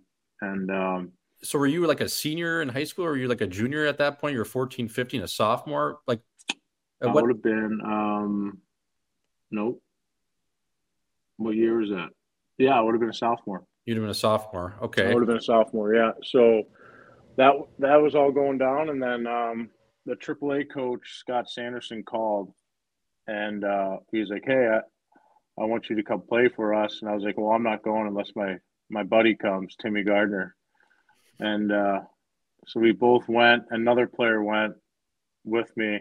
So 3 of us went over mid-season, and I finished the year with the AAA with the Blues, and then I got tendered by the Bandits, and then the rest was history, man. I don't know. It was just like how fast it all came about. I thought my career was kind of done. I thought it was kind of like, yeah, whatever. I'm playing AA hockey. I'm having a blast. Like, we're back then too. Like the coach and an older vet would drive the minivans to like Chicago or Madison. This is like Central States. You guys know Central States hockey, right? Yeah, I So played like, in that growing up with the Madison yeah, like Capitals. it's not. I guess it's AA, but a little bit better than AA, right? Yeah, so it's like one AA football yeah, versus it's like Division whatever. 1. Yep. So yeah, we would just bust, and I was having a blast, dude. I was having so much fun. I was like, Dad, this is what it's all about. Like, Yeah. I don't care where I go in hockey, but this is great. Like, the parents wouldn't come; it's just the boys. Yeah. But yeah, and then I played AAA, and then I got tendered by a Texarkana Bandits, and then their mini camp was in St. Louis at the time, and I had mini camp, and Coop's like, how do we tender this guy? Like, he's not making our team. Like, there's no way. Yeah. So I was like, well, shit. Like, fuck. Well, this sucks. Like, and Kelly Chase at the time was talking to me. He's like, hey, just work out, have a good summer, like, get back. And then that year unfolded. We lost in regionals to Chicago Chill. And, yeah, and then I went to mini camp, and then I went to main camp at Fair State, and had a really good main camp. I committed to Fair State at the end of camp. No way. I didn't know that. Yeah. No way. You're about to be a bulldog. Yeah. No committed way. to Fair State at the end of camp. So I was already verbally committed going into my junior year. So yeah, everything kind of Derek Luan recruited me at the time. Yeah, I played for him in Green Bay. He's a beauty. I just wanted to touch on Texarkana, brother. Like, I got sent down to the jungle from St. Louis to San Antone one year, and I was making my way down there, and I actually stopped in Texarkana, and I stopped at like a Chili's, and I believe like in 2019 they still had a smoking section in that Chili's. Like, it was just what was living there. Like, man, that's like hillbilly deluxe down there. Oh, dude, it was nuts. So actually, I lived with one of the owners. So J. Norma, there was 9 of us in one house. We called it the White House. It was huge. It was massive. So there was 3 to a room, and then 3 other guys the older guys had their own room. But yeah, man, it was nuts. Like, so we played in the fairgrounds, and pretty much if you think of a fairground, right, it's pretty much muddy. It's a rodeo. Like, our locker room was fucking disgusting, but you learn a lot, right? So we as players, as rookies, we had to help build the rink and lay the ice and paint the ice. It was nuts. That's the North American League for you, brother. They're putting you to work. Dude. It's on your own down there. So Texarkana was great. So Texas was dry. Arkansas wasn't. So you can be driving. One side would be Texas. One side would be Arkansas. Arkansas had all the bars. Texas didn't. Sure. We'd have to go over across, grab beers. But yeah, it was nuts. You know what? I went to Texas High. I went to school with Ryan Mallett. Obviously, you guys know Ryan Mallett, right? Quarterback. Oh, yeah. So it was nuts. So, like, man, our school was outside. We were in trailers, and You're in trailers going to school? Yeah. So it was like outside. So you'd walk outside, go to your classroom, and it was nuts. Yeah.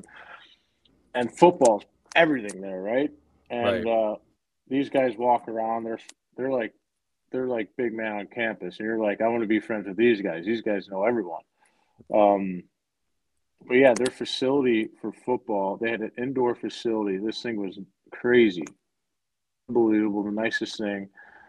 And so one night we had off on a Friday night, and Arkansas was playing Texas High. So it's a big rival because it's right across the street. We go 40,000 people. 40,000 people. 40,000? Dude, it was nuts. It Like was how nuts. These the stadiums, stadium you was got it to standing think. room only? Did it seat 40,000 for high school? That's insane. Maybe I'm exaggerating, but like it was 20, 25, maybe. I Yeah, mean, it looked, dude. right. It was I've It seen stuffed. looked some of them.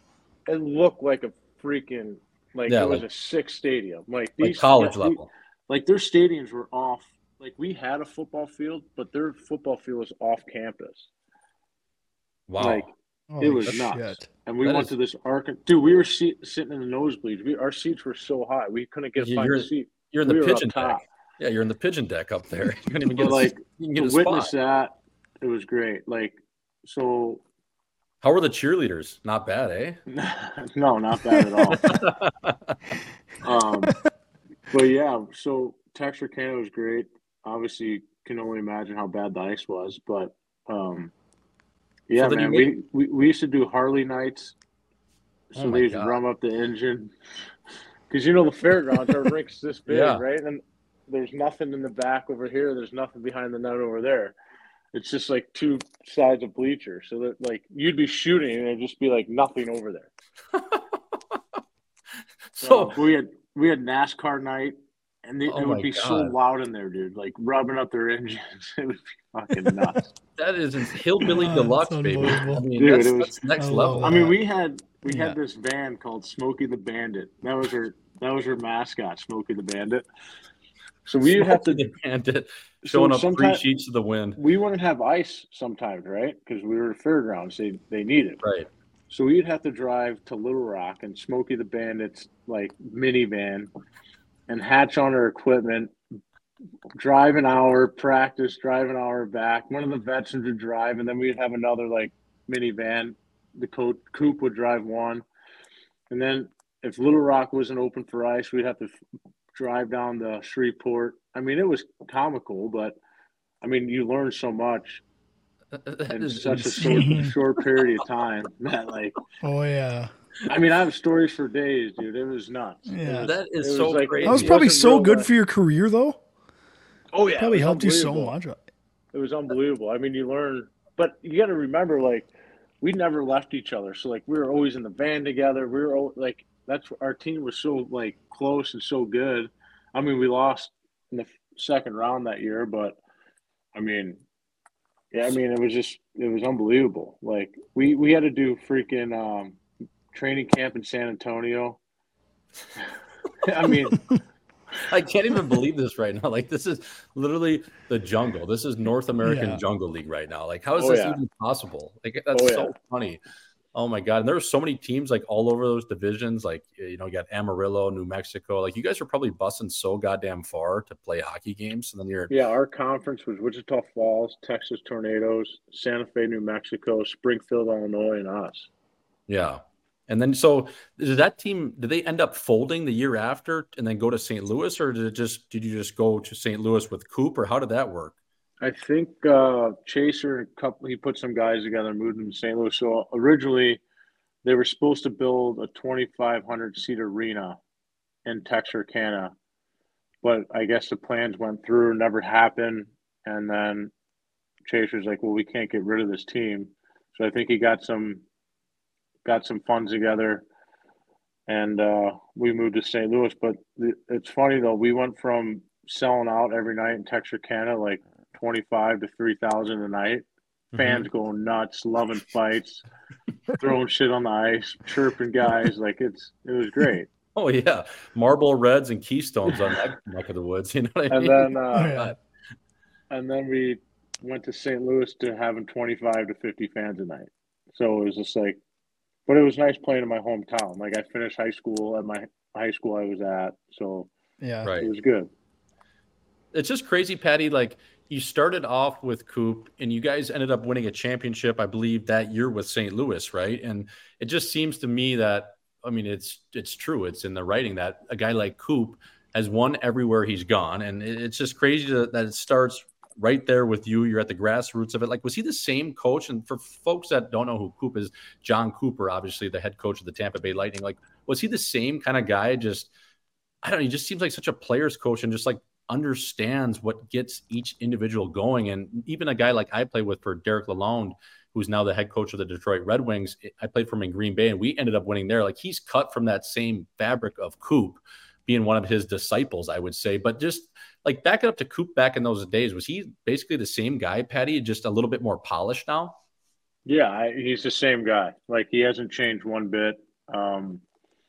But he's such a good talker, right? He walks into a room and everyone listens. He understands when to sit, when to talk.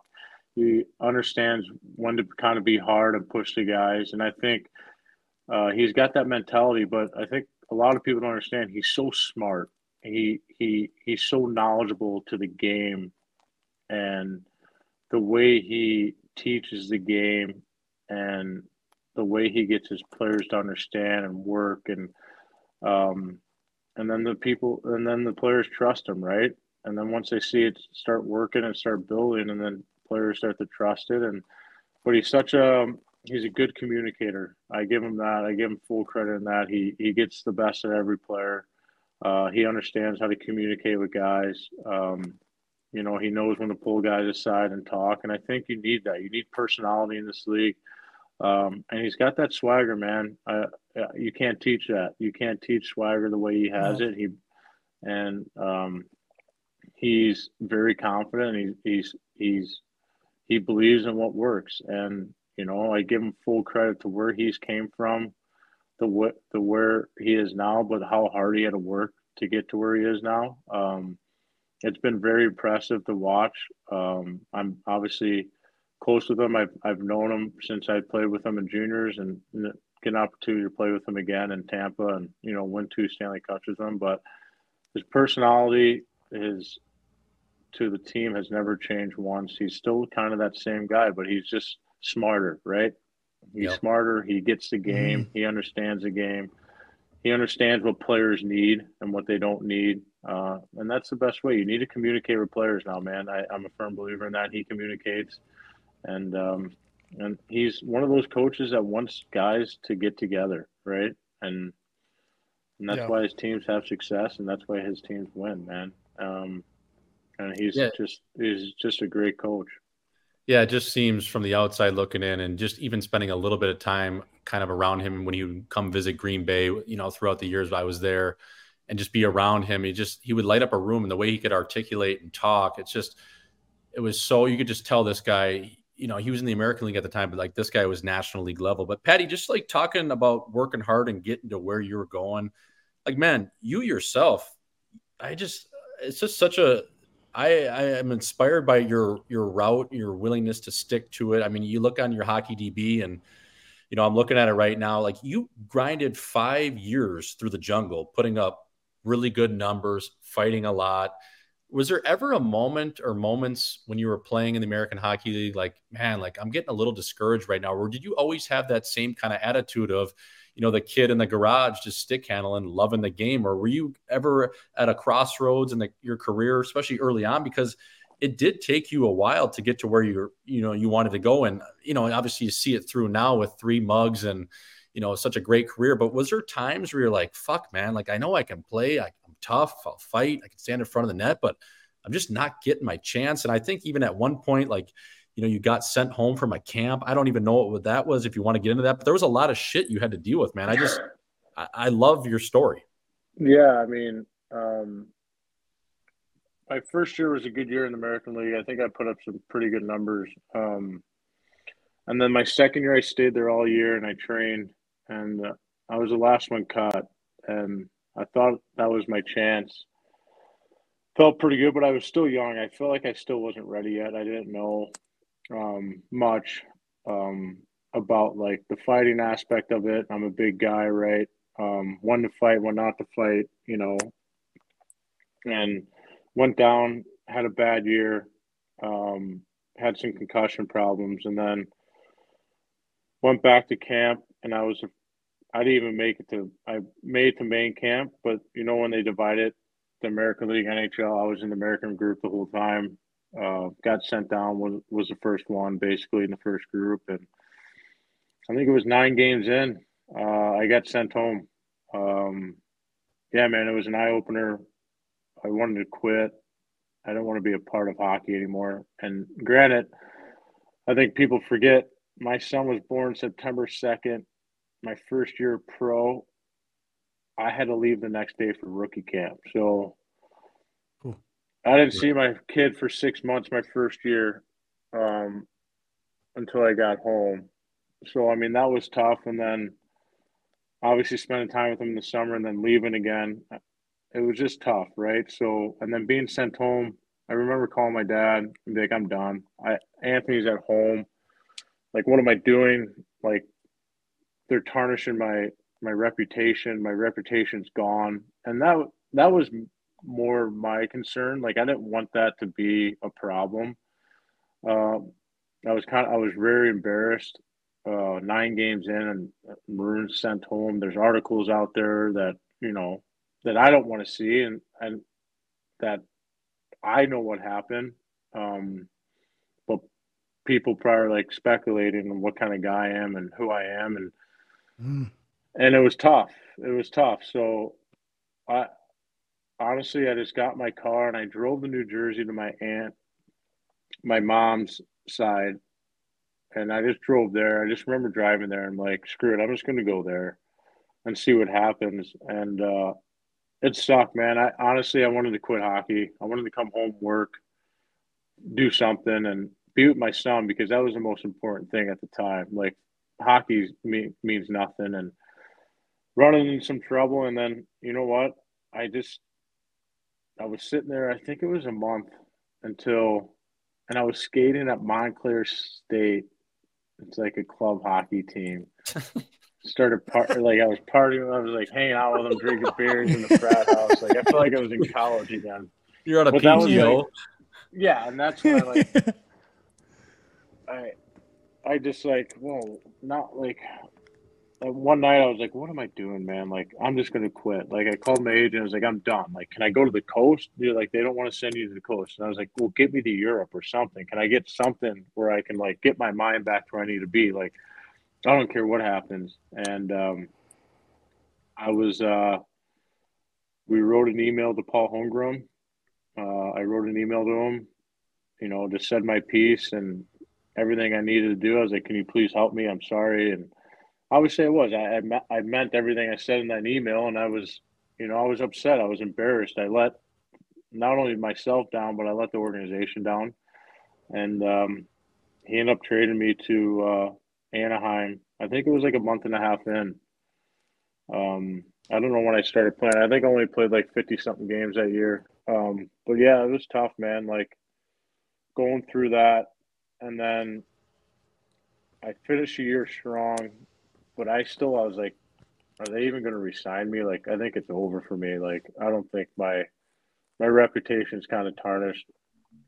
But yeah, and that was that. And playing in Anaheim, they re-signed me.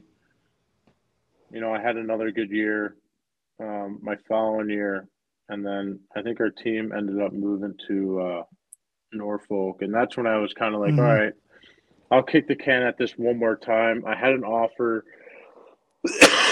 in Russia 2 years, and I was still debating to either take that or do one more year. And it was money I couldn't turn down. But my agent's like, well, you're by yourself, like your kid's at home, like this makes me a little nervous. So yeah, and then I took that contract because that was the lockout year, the half season. Because I played 2 games the following year.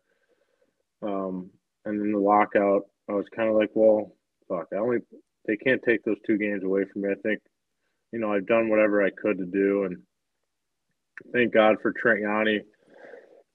He just told me, he's like, hey, man, you're an NHL player. He's like, you're big, you're strong. Why don't you just start fighting every night?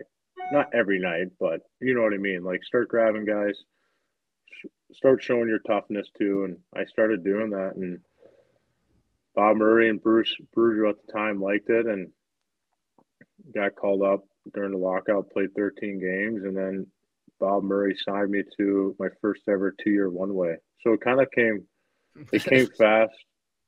That is such a nails route, man. Nails. Oh my God. I'm looking at it right now, and it just, God.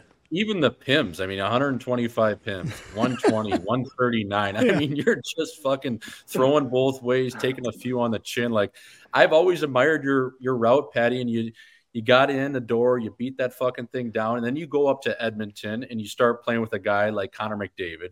And I think Ozzy will probably have a few questions on this, but I just wanted to touch on like how cool and special was it playing on a line with McDusty? Because, you know, we watched him from the fucking couch on a Tuesday with Hockey Night in Scottsdale. So I'm like, holy shit, man. And I've had a couple cups of coffee playing against him, and I'm just so amazed at what that guy can do. I can't imagine, you know, being on the sheet with him, let alone on his line for basically a couple seasons.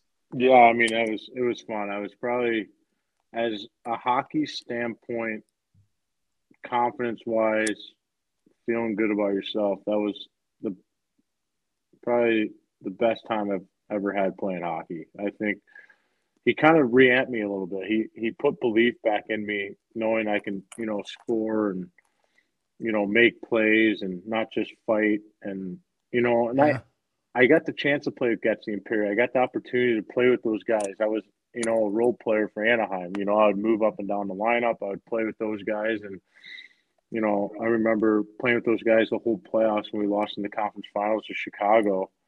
But it was just fun, like playing with those guys. Like, they put belief in you, right? They put belief in yourself. Like, hey, I can stick and I can play in this game. I can play in the NHL. I can not only play, but I can put up numbers and produce. And he did that. And obviously, you know, you still have to put the puck in the net. He helped me a lot. Obviously, he's a hell of a player. He makes people better around him.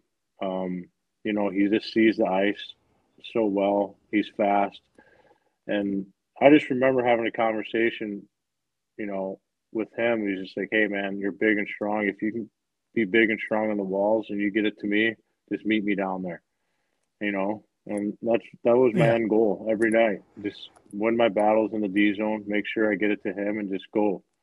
And it's so weird how many opportunities I got from like that second wave, you know, scoring or scoring chances. And it was just, he was such a good kid too, and he taught me so much, man. And I'll never play with a player like that ever again.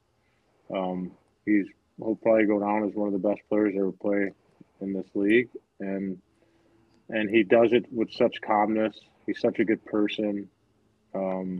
He's a great leader. He's even better off the ice. He's so good with, you know, his teammates, his fans. You know, he's just a good family man too. And you know, I always pull for him. I always pull for Connor. He's such a good kid, man. But he helped me a lot. Sure. You know, he helped me a lot. Yeah, Patty, you come from Anaheim, you go to Edmonton with this guy Connor McDavid there. Obviously, like you said, I think he's going to go down as one of the best players to ever play the game for sure. I think he's already there almost. But you come from Anaheim, you go to Edmonton with this kid on the team. I always find it interesting to hear about the difference in media. Obviously, Anaheim's media, and then you go to Edmonton with this kid. You know, I mean, you hear people talk about it, but like, I always look at these Canadian teams, and I'm like, do these Canadian markets not realize their media is probably making it a lot harder on these teams throughout the season to win games because they feel like they're so handcuffed by these guys? How much? I mean, did you feel any of that when you were playing there, coming from Anaheim? Oh yeah, man, Anaheim. We had two people in our room every day, the same people every single day. You know, when I first got to Edmonton, there was 25 people. My first interview, I'm like, holy shit, this is completely different. Yeah, I feel like in Canadian markets, they always find a way to find the negativity. They never want to find positivity. And if it's about a player, about the team, you know, people take that, right? And especially if a player's struggling and they're writing about it, and it's just like, you're telling me, I don't care who you are, every player looks at Twitter and sees and writes her name in there and sees what bad article they can find, right? And that's what happens. I think it takes a toll on yourself, and it takes a toll on the team as a player, and it gets hard. And, you know, as people will say, well, you do this for a living, so suck it up. Well, yeah, I do. You're right. But you know, some people do struggle at work too. You know, some people do have bad months, and you're going to go through a stretch where you're not going to have the best month. You know, and I don't think they look at it like that. You know, I think they just look at it like you got to be good every night. And you know, I really enjoyed my time at Edmonton. We loved Edmonton, me and my wife. It was great. It was first class organization. You know, I was good there. I never had problems. The media was always good to me. But if we went on a losing streak or anything, man, it was tough. It was tough. And it's tough questions too, especially for Connor and Leon and these young guys. I mean, they put you through the task and they want to know everything. And I think they've done a good job of handling it and being mature about it and being men about it. And I think it's tough though. I agree with you. It's tough because you have to answer to them every single day. It's like they never go away. It's always something. They always want to write about something. They always find something to nitpick, and it's just like, fuck, man, can we just put a little bit positivity in something, you know? And I think that's the worst part about Canadian media, especially Edmonton, because, you know, they're surrounded by the two best players in the world right now, and they probably want, you know, it's tough because you have to find a way to build around those two, and they make it difficult. Patty, those Edmonton teams, I just wanted to touch on those teams. Those teams you had there for a couple of years, they were so goddamn nails. I mean, they had you, Zach Kassian, who's got a great chin and can throw both, Milan Lucic. I mean, what was the talk before the games? I mean, I know you're not really a guy that's like, you know, gets all fired up. You're like, oh, fuck, I got this guy circled. I'm going to go throw. You're more of a guy, situational fighter. If something happens, you'll take on anyone. But in terms of just that team, like, what was the chatter around that team? Because if I'm a guy like McDavid or one of the skill guys, man, dude, that's like three of the biggest nail guns in the league. Like, I feel pretty good going out, not only on the ice, but if I'm going to the bar that night, I don't even have to put my fight strap on because these bad boys are going to be in there and they can chuck them both ways. They're fucking nails. Like, I'm pretty sure at one point you were either on a line with Luch or Cass or maybe both. Like, dude, those teams, holy fuck, I would be scared shitless playing against you guys. Jesus. Like, Matt Hendricks was on our team too. Yeah, that's right, Hendo too. So, you know, if you need a nail gun middleweight type guy that can, you know, go up a class, he's still there. No, it was funny. One game, like, I asked the guy to go, and he's like, "No, I'm going." I was like, "No, I already asked him." He's like, "No, I'm going." And Cass right off the face, I'll just drop his glove. So like, he's beating you to the punch, literally. He's already beating you to the punch, but it was funny, man. Like, we would chirp everyone. Especially with a guy like Luch, man. He's so tough, and he's so tough, good at what he does, and like, he intimidates so many people. He just makes your bench look so much bigger, right? If he's on the ice, everyone's just like staring, like, what's he going to do? And the same with Cass. Cass has no care in the world, man. He'll run you through the wall. He'll run the goalie. Like, he'll slash you. Like, it doesn't matter. He'll find a way to stir the pot. And it was funny, man. We would bark all game long with those guys. And Luch is kind of a quiet guy. He'll chirp when he needs to chirp, but he didn't really say much. But his presence meant a lot. Yes. And for Connor, I would hope maybe one day you can talk about it, but I hope he felt protected. Dude, it's just unbelievable because you got a guy like Cass just licking his chops. You got you're willing to go anybody. And then Lucic, arguably the toughest guy in the league. I just think that's so funny just to have a band of brothers. I mean, it's a little bit of a throwback of almost like the Danbury Trashers in the National Hockey League, guys that can actually play too. Like, you guys are good. You got good skill. But Big Rig, I wanted to touch on, like, me and Ozzy were talking before you came on, and we were like, you know, Ozzy was asking me, he's like, Big Rig's a heavyweight, right? I'm like, well, yeah, he fought Chara 3 times. Dude, what were you thinking fighting Chara that many times? Because I even remember when I played the short stint with you, you're like, you know, we played Boston or whatever. You're like, yeah, I'm going to try to go Chara. I'm like, holy fuck, you are nuts. Like, you okay, man? You thinking properly? Yeah, like, Big Rig, you're giving up, like, you know, 9 or 10 inches. And I mean, you know, 20, 30 pounds. Like, what? That is insane. And you did it three or 4 times, no? And he's a freak. He's a freak in nature. He's strong as fuck. No, I wouldn't call myself a heavyweight. I think I would fight anyone. yeah, I mean, fighting Revo, McDermott, Luch, obviously Chara. I mean, those guys are tough as fuck. But back in the day, man, Good resume. my first year, it was tough for me because I got in my first full year in the NHL. I got in 14 majors, but those were back then. It was like the Mike Browns, the Chris Yes. Nails, Adam Yeah. McQuaid's, Aaron Ashams, Oh, Fraser McLaren, Colt Moore. Yeah, man. I had to find a way, man. I had to find a way to stick, and unfortunately, I had to get my ass kicked, and that was the yeah. only way I was gonna fucking stay in the league. It was to fucking prove to these guys that I'm not gonna back down, and I had to. And I guess as my career went on, everyone was just like, a new guy would come in, big chomping at the bit. I'm fighting Maroon. I'm like, fuck, man, like this sucks. But Yeah. yeah, I got that. I guess I would say the reputation right away out of the gate. Like my first ever fight was Kanopka, Oh the God. lockout year, and he likes to go long fights. But I Yeah, he's a remember it two-part was, series kind of guy. dude, it was nuts. I remember, I think it was like game 4 of that lockout year in the NHL, or for me, and I'm in Minnesota. Would be my first fight, and it's Clayton Stoner to my left, Kanopka in the center, Mike Rupp on the other side. And we're in the ozone meanwhile, and Stoner and all these guys, we're going Maroon. I'm like, fuck me, man. Like, who's going to me? Like, I need to know. Kanopka's like, I'm going to you. Stoner's like, I'm going to you. Rupper's like, I'm going to beat the shit out of you. I'm like, no shit, all y'all. I'm gonna beat the shit out of you. Shit out of you. So Kanaka didn't even win the face-off. He jumped the gun right away and just dropped his gloves. I was like, thank God. I'll take him over those two.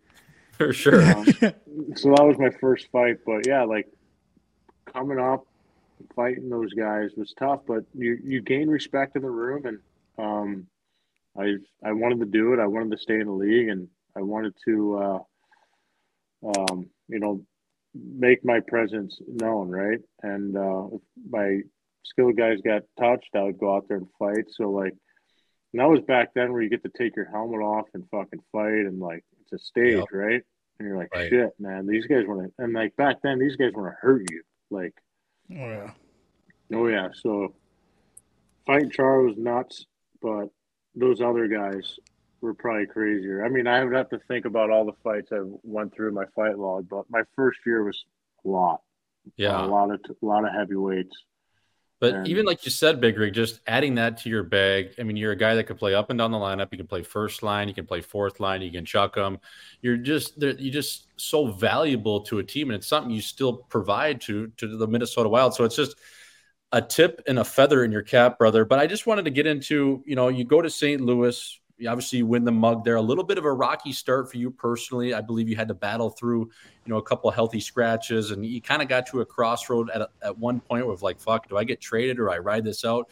You end up riding it out. You end up being the hometown hero. Unbelievable story. Everybody knows that. But I just wanted to get into, man, the three-peat. 4 Stanley Cup finals in a row. And the first question I have off the hop on that boat parade, before you answer the first part there, on that boat parade, when you're holding that Bud Light mug and your pants are soaked, did you piss your pants, or is that no, just fucking your no, Bud Light and your shotgun and beers and it's all no, over the I place? was Because just I've been shot. there too. I was just shotgunning beers. It was just dripping down my stomach and right into my pants. But Yeah, you and I would McDonough tell the there just boys if sitting I there. pissed my pants. Yeah. Oh man, that was all time. That picture is just all time. I might need that picture signed by you, by the way. So we'll Yeah, talk absolutely. after the show so you can get that done. But no, dude, I just wanted to talk about like 4 finals in a row. That's crazy. And you are a nail gun, like we talked about. But at the end of all that, was it a blur, or was it just like, yeah, I'm expected at this point. We're going to the finals, and fuck, we're going to win it because that's what you dream of as a hockey player. That's nuts to think you played in 4 straight finals. That's crazy, man. Yeah, it was nuts, man. After obviously after the first one, being a hometown kid from St. Louis and winning it after 52 years, Yep. they've been looking for it. It was such a unique season, in a way where like we were last place in January. Then we won an 11-game win streak, and then like we went like Benner comes in. It's like he goes like 28-3. I don't know the exact stats, but it was crazy. And then we just got this confidence of like belief of like no one can beat us right now. We know our system. We're gonna win. And winning that Stanley Cup, I was like, man, I don't think I can. I don't think I'll ever do this again. Like this is probably the coolest moment of my career, dude. My dad was a season ticket holder. I used to go to the old arena. You know, he watched me score that game-winning goal in Game 3, and then he watched me score that game-winning goal in Game 7, and like his days were already done for him. Like he just watched his kid do all it, and then he watched his son raise the Stanley Cup as a not only a Blues fan growing up, but he watched his son do it in a Blues jersey, and I think that was a fairy tale moment for all of us. I was like, man, that was it. I just accomplished everything. And then when I signed with Tampa, I'm like, man, they can win too. And then COVID hit, and then we went to the bubble. And when we went to the bubble, man, we had this conversation. It was like, we're not coming home without that cup. And we believed. So sick. We believed the whole time. Before we left that bubble, we were like, we're coming home with that cup. And we believed. We were full of piss and vinegar, man. We were confident. We were a cocky group. Confident. We had swagger. And then we go on and win. Bring it home, bull parade in the middle of COVID. Good thing you're in Florida, baby. Yeah. No shit. And then the following year, man, we came back, and it was we called it the last day of school because we knew not everyone was coming back. So let's go out there and accomplish something that Pittsburgh just did a couple years ago. We can do that. So we call it the last day of school, and we always had this model: Are we full? Are we full? And we would be like, no, we're not full yet. And we were just like, let's do it again. Fuck, man, it was cool, man, to watch guys go through adversity, go through injuries, battle injuries. Guys were hurt. That one was probably the coolest one I've been through. Yeah. With those guys, to see the work ethic that we put in, guys fucking laying on shots, sacrificing, fighting for teammates, getting the puck in when we need to, like doing the little things that make your team successful. And that was, dude, we grinded, dude. You can tell we were exhausted, but we weren't giving up. Yeah. And we fucking did everything we could to fucking bring that cup back, because they all chirped us, say it was a fake cup. Like, fuck you. Yeah. We'll prove it to you. We're going to go win. And the guys rallied, and it was awesome. It was so fun to watch what our top players went through, our top six went through in the back end. Guys eating pucks, guys playing with broken bones. Like, it's fucking awesome, man. And that's what courage is, and that's what championship teams do. You got to have that belief. You got to have that swagger. That was the coolest one for me, to watch what the guys went through, and to go back my fourth year and to go back to the Stanley Cup Finals was fucking awesome. And I was more proud of that moment of our team because watching like a guy like Braden Point go down, an Anthony Cirelli go down, but it didn't matter, man. It was always the next man up. Like, we were going to do this. We're going to do this. No one can beat us still. We're still the best team in the league. Someone's still got to knock us out. We still had that swagger, man. Obviously, we came up close against Colorado. We had some injuries. We're not going to use that as an excuse. They had us out. They thought fucking Colorado was going to win in Game 5, but, dude, we fucking battled hard. We fucking win Game 5, bring it home to Game 6, get out of the gates up 1-0. They tie it 1-1, and they make it 2-1. But in the third, we were trying to push as hard as you can, but you can just tell it was just like we didn't have that gas left. But it was just so fun to watch the guys just battle through the fucking adversity and the shit that we went through the whole year, and the injuries, and guys coming in. It was fucking awesome to see, man. And that's what I'm most proud of as a player watching those last 2 years of the Cup run, of how proud I am of how people fucking battled and they fucking couraged and they did whatever he can do for the guy next to him. And it was just so fun to watch, man. And that's what hockey's all about. And that's why you play the game of hockey. And you got to embrace those moments. And, the guys did, man. We gave it everything we got that third run, but you can just tell we just ran out of gas, man. Yeah. Yeah, that's incredible. I commend you guys for coming back year after year after getting there, because I know how much wind it takes out of your sails to get a cup. Like, you've already checked it off. It's like, where's the motivation to get another one? You got to be a psycho to come back the next year and the year after that to get there. So, Patty, I wanted to ask you, just, I don't know if you can even answer. It's probably a tough question to answer, but like, outside of the Wild right now, I mean, if you're looking back and you retire down the line when you're 60 years old or whatever, which team is kind of your family? Which organization? Like, you've got so many to pick from. Like, how do you not go with that? I mean, I know you're only with the Blues for 1 year, but it's like hometown, first cup there. But then you're at the Tampa Bay Lightning. Like, I don't know, like, you might have to be traveling just all around all these arenas, just going to these alumni nights, waving the hand, dropping the puck center ice. Like, it'd be tough. I don't know. I was just curious. Oh, man. They're all family. Even that time in Anaheim where I thought we should have won the cup that year when we lost to Chicago. I still talk to those guys, man. Those guys are all still family to me.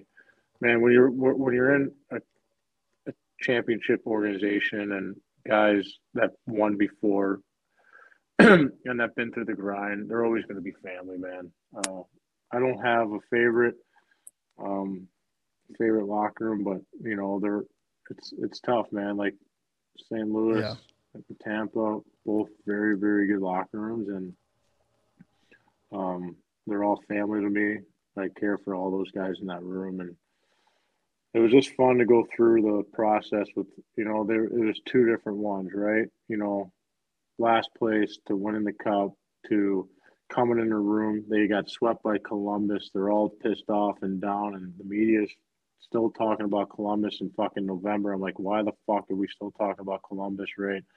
So yeah, it was just two different animals, right? Like a comeback year, like the fucking NCAA team, Virginia, when they got knocked out by the 16th seed, and it was just like, it seemed like that, right? It just seemed like it was just like their comeback year, right? So two different stories, both very, very good rooms. And both, every guy's respecting that in both of those rooms. So I'd say they're all family to me. Hey, that picture with you and Snook on the bird after you won the mug in Game 7 in Boston. Oh, you got the JMO wall, you got the Con Smitty right there, and the mug. I'm sitting there like, fuck. Put in the Louvre. Pretty National League. That was if you don't have that picture frame somewhere, Big Rig, you got to get that, because the Fact Daddy, as you know, just played his 1,000th game too the other night, but a couple weeks ago. That guy is an all-time captain.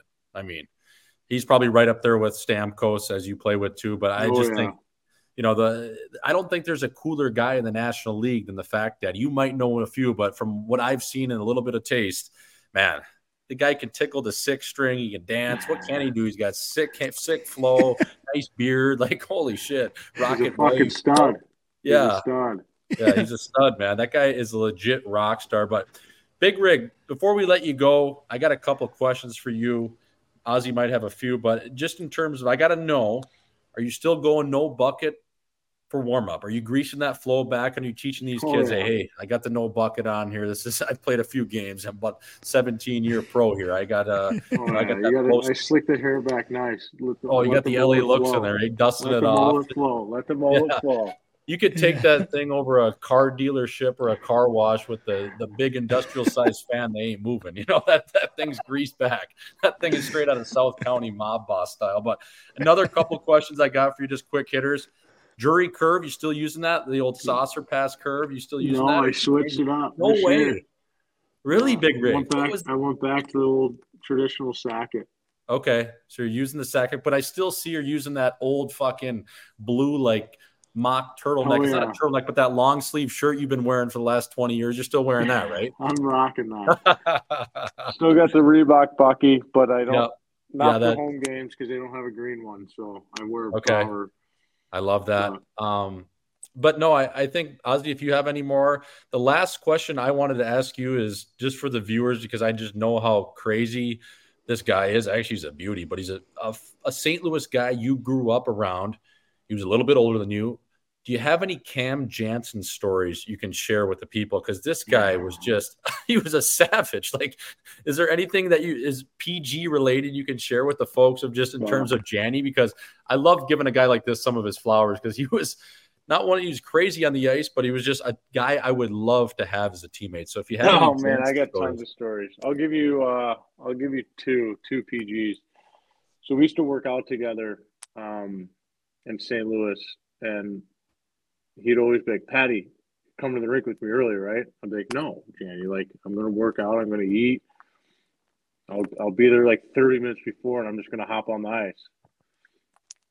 So he would get there like an hour and 15 early, and he would just start stick handling the hallway. Just ready to rock, dude. Like, stick handling, just like fucking buzzing around. Like, and I'm like, this is what you want me to come here for? He's like, dude, I'm working on my hands. He's like, you need to do it too. I was like, no, I don't. I don't need to do that right now. It's fucking summer hockey, Janny. Like, there's no way I can do that right now. Working on your hands before a game of shinny. Yeah, but then we'd do like drills, and then we'd scrimmage, and then he would like score. He'd be like, yeah, boys, he would always go up to the young guys, hey, I can score and fight. These young kids would be like, what the fuck? But we used to train boxing together, and at this gym called Finney's in St. Louis. So we'd all go there and spar together, right? We'd warm up, but it'd be like the first 2 weeks of like just like repetition, learning how to fight, getting back, and then we would spar. So we got these young kids to come in and work with us from the gym that were like going to the USHL or going to the NA, and Cam wanted to be like, hey man, like if you ever get in a fight, you need to know what you're doing. And I was like, yeah, that's pretty fucking smart. These kids should come, right? So we were going around. So it's 2 weeks in, and then we started sparring. So we wrap a towel around our neck like this, so you can grip, right?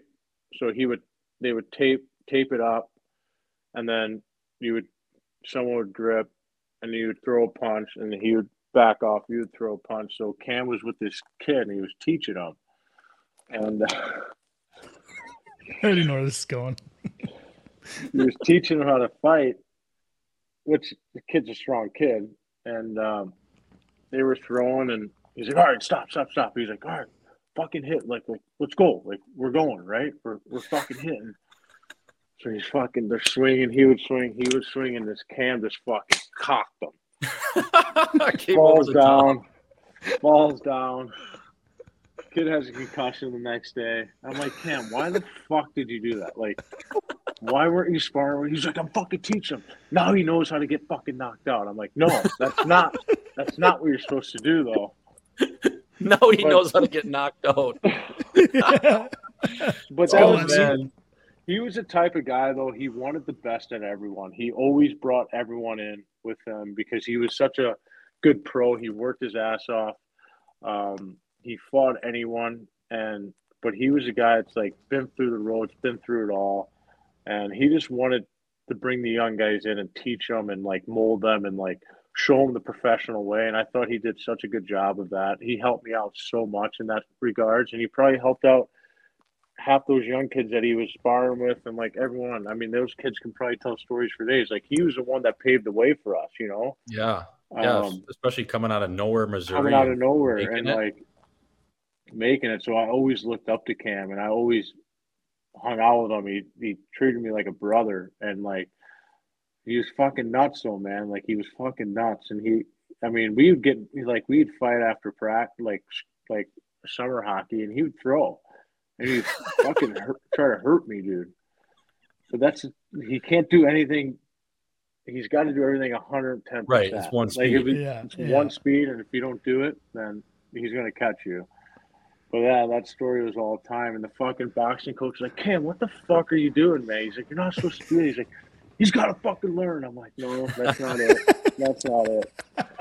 But he's the type of guy that he treated everyone with respect. He wanted everyone. He wanted to teach young kids. He did such a good job of doing that.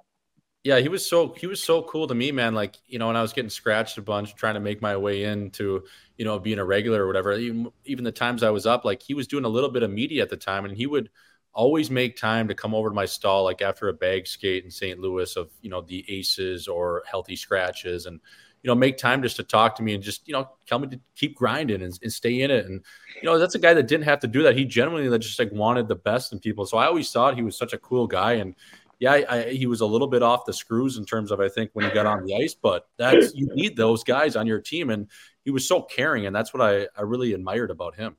Yeah, he earned everything, man. Nothing came easy to him. He earned all those fucking games in the NHL. Patty, my last question for you would be favorite bar in St. Louis. Where are you going if you're having a few, fella? Is it OB Clark's? Are you staying South County with it? Like, I was a wheelhouse guy back in the day. I get my twinkle toes going on over there. But like, where are you massaging a few the at? Hot box? Where's that? No, the wheelhouse. Yeah, that is a hot box. Yeah. Fucking, like, if you're gonna go meet like your brother to have or one. now? Like right now, like if you're gonna go meet your brother, Philly, you're gonna go have a few. Where are you having one, fella? That's tough. OB's is always a classic. I love in the summertime going to Napoli's. Yeah. Sit on the patio there. Sit on the patio. Fuck, man. There's so many good spots. I'm drawing a blank now. It's my favorite spot. Fuck, I'm drawing a blank. It will come to me when I think about it, but not JP Fields. No, not JP Fields. God, dude, they have the best food too. God, I'm drawing. It's right down Clayton Road. Like Louis? No, Clayton Road, the opposite way, Clayton towards Road. like Frontenac.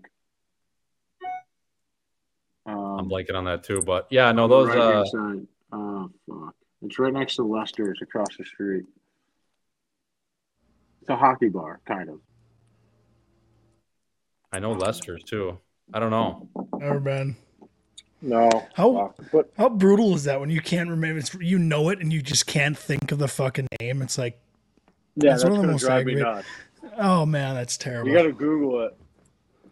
I know, and we can cut this too. Yeah, we can get us out of here for sure. You got to Google it. It's on Clayton Road. Like across the street, or on Clayton Road? Yeah.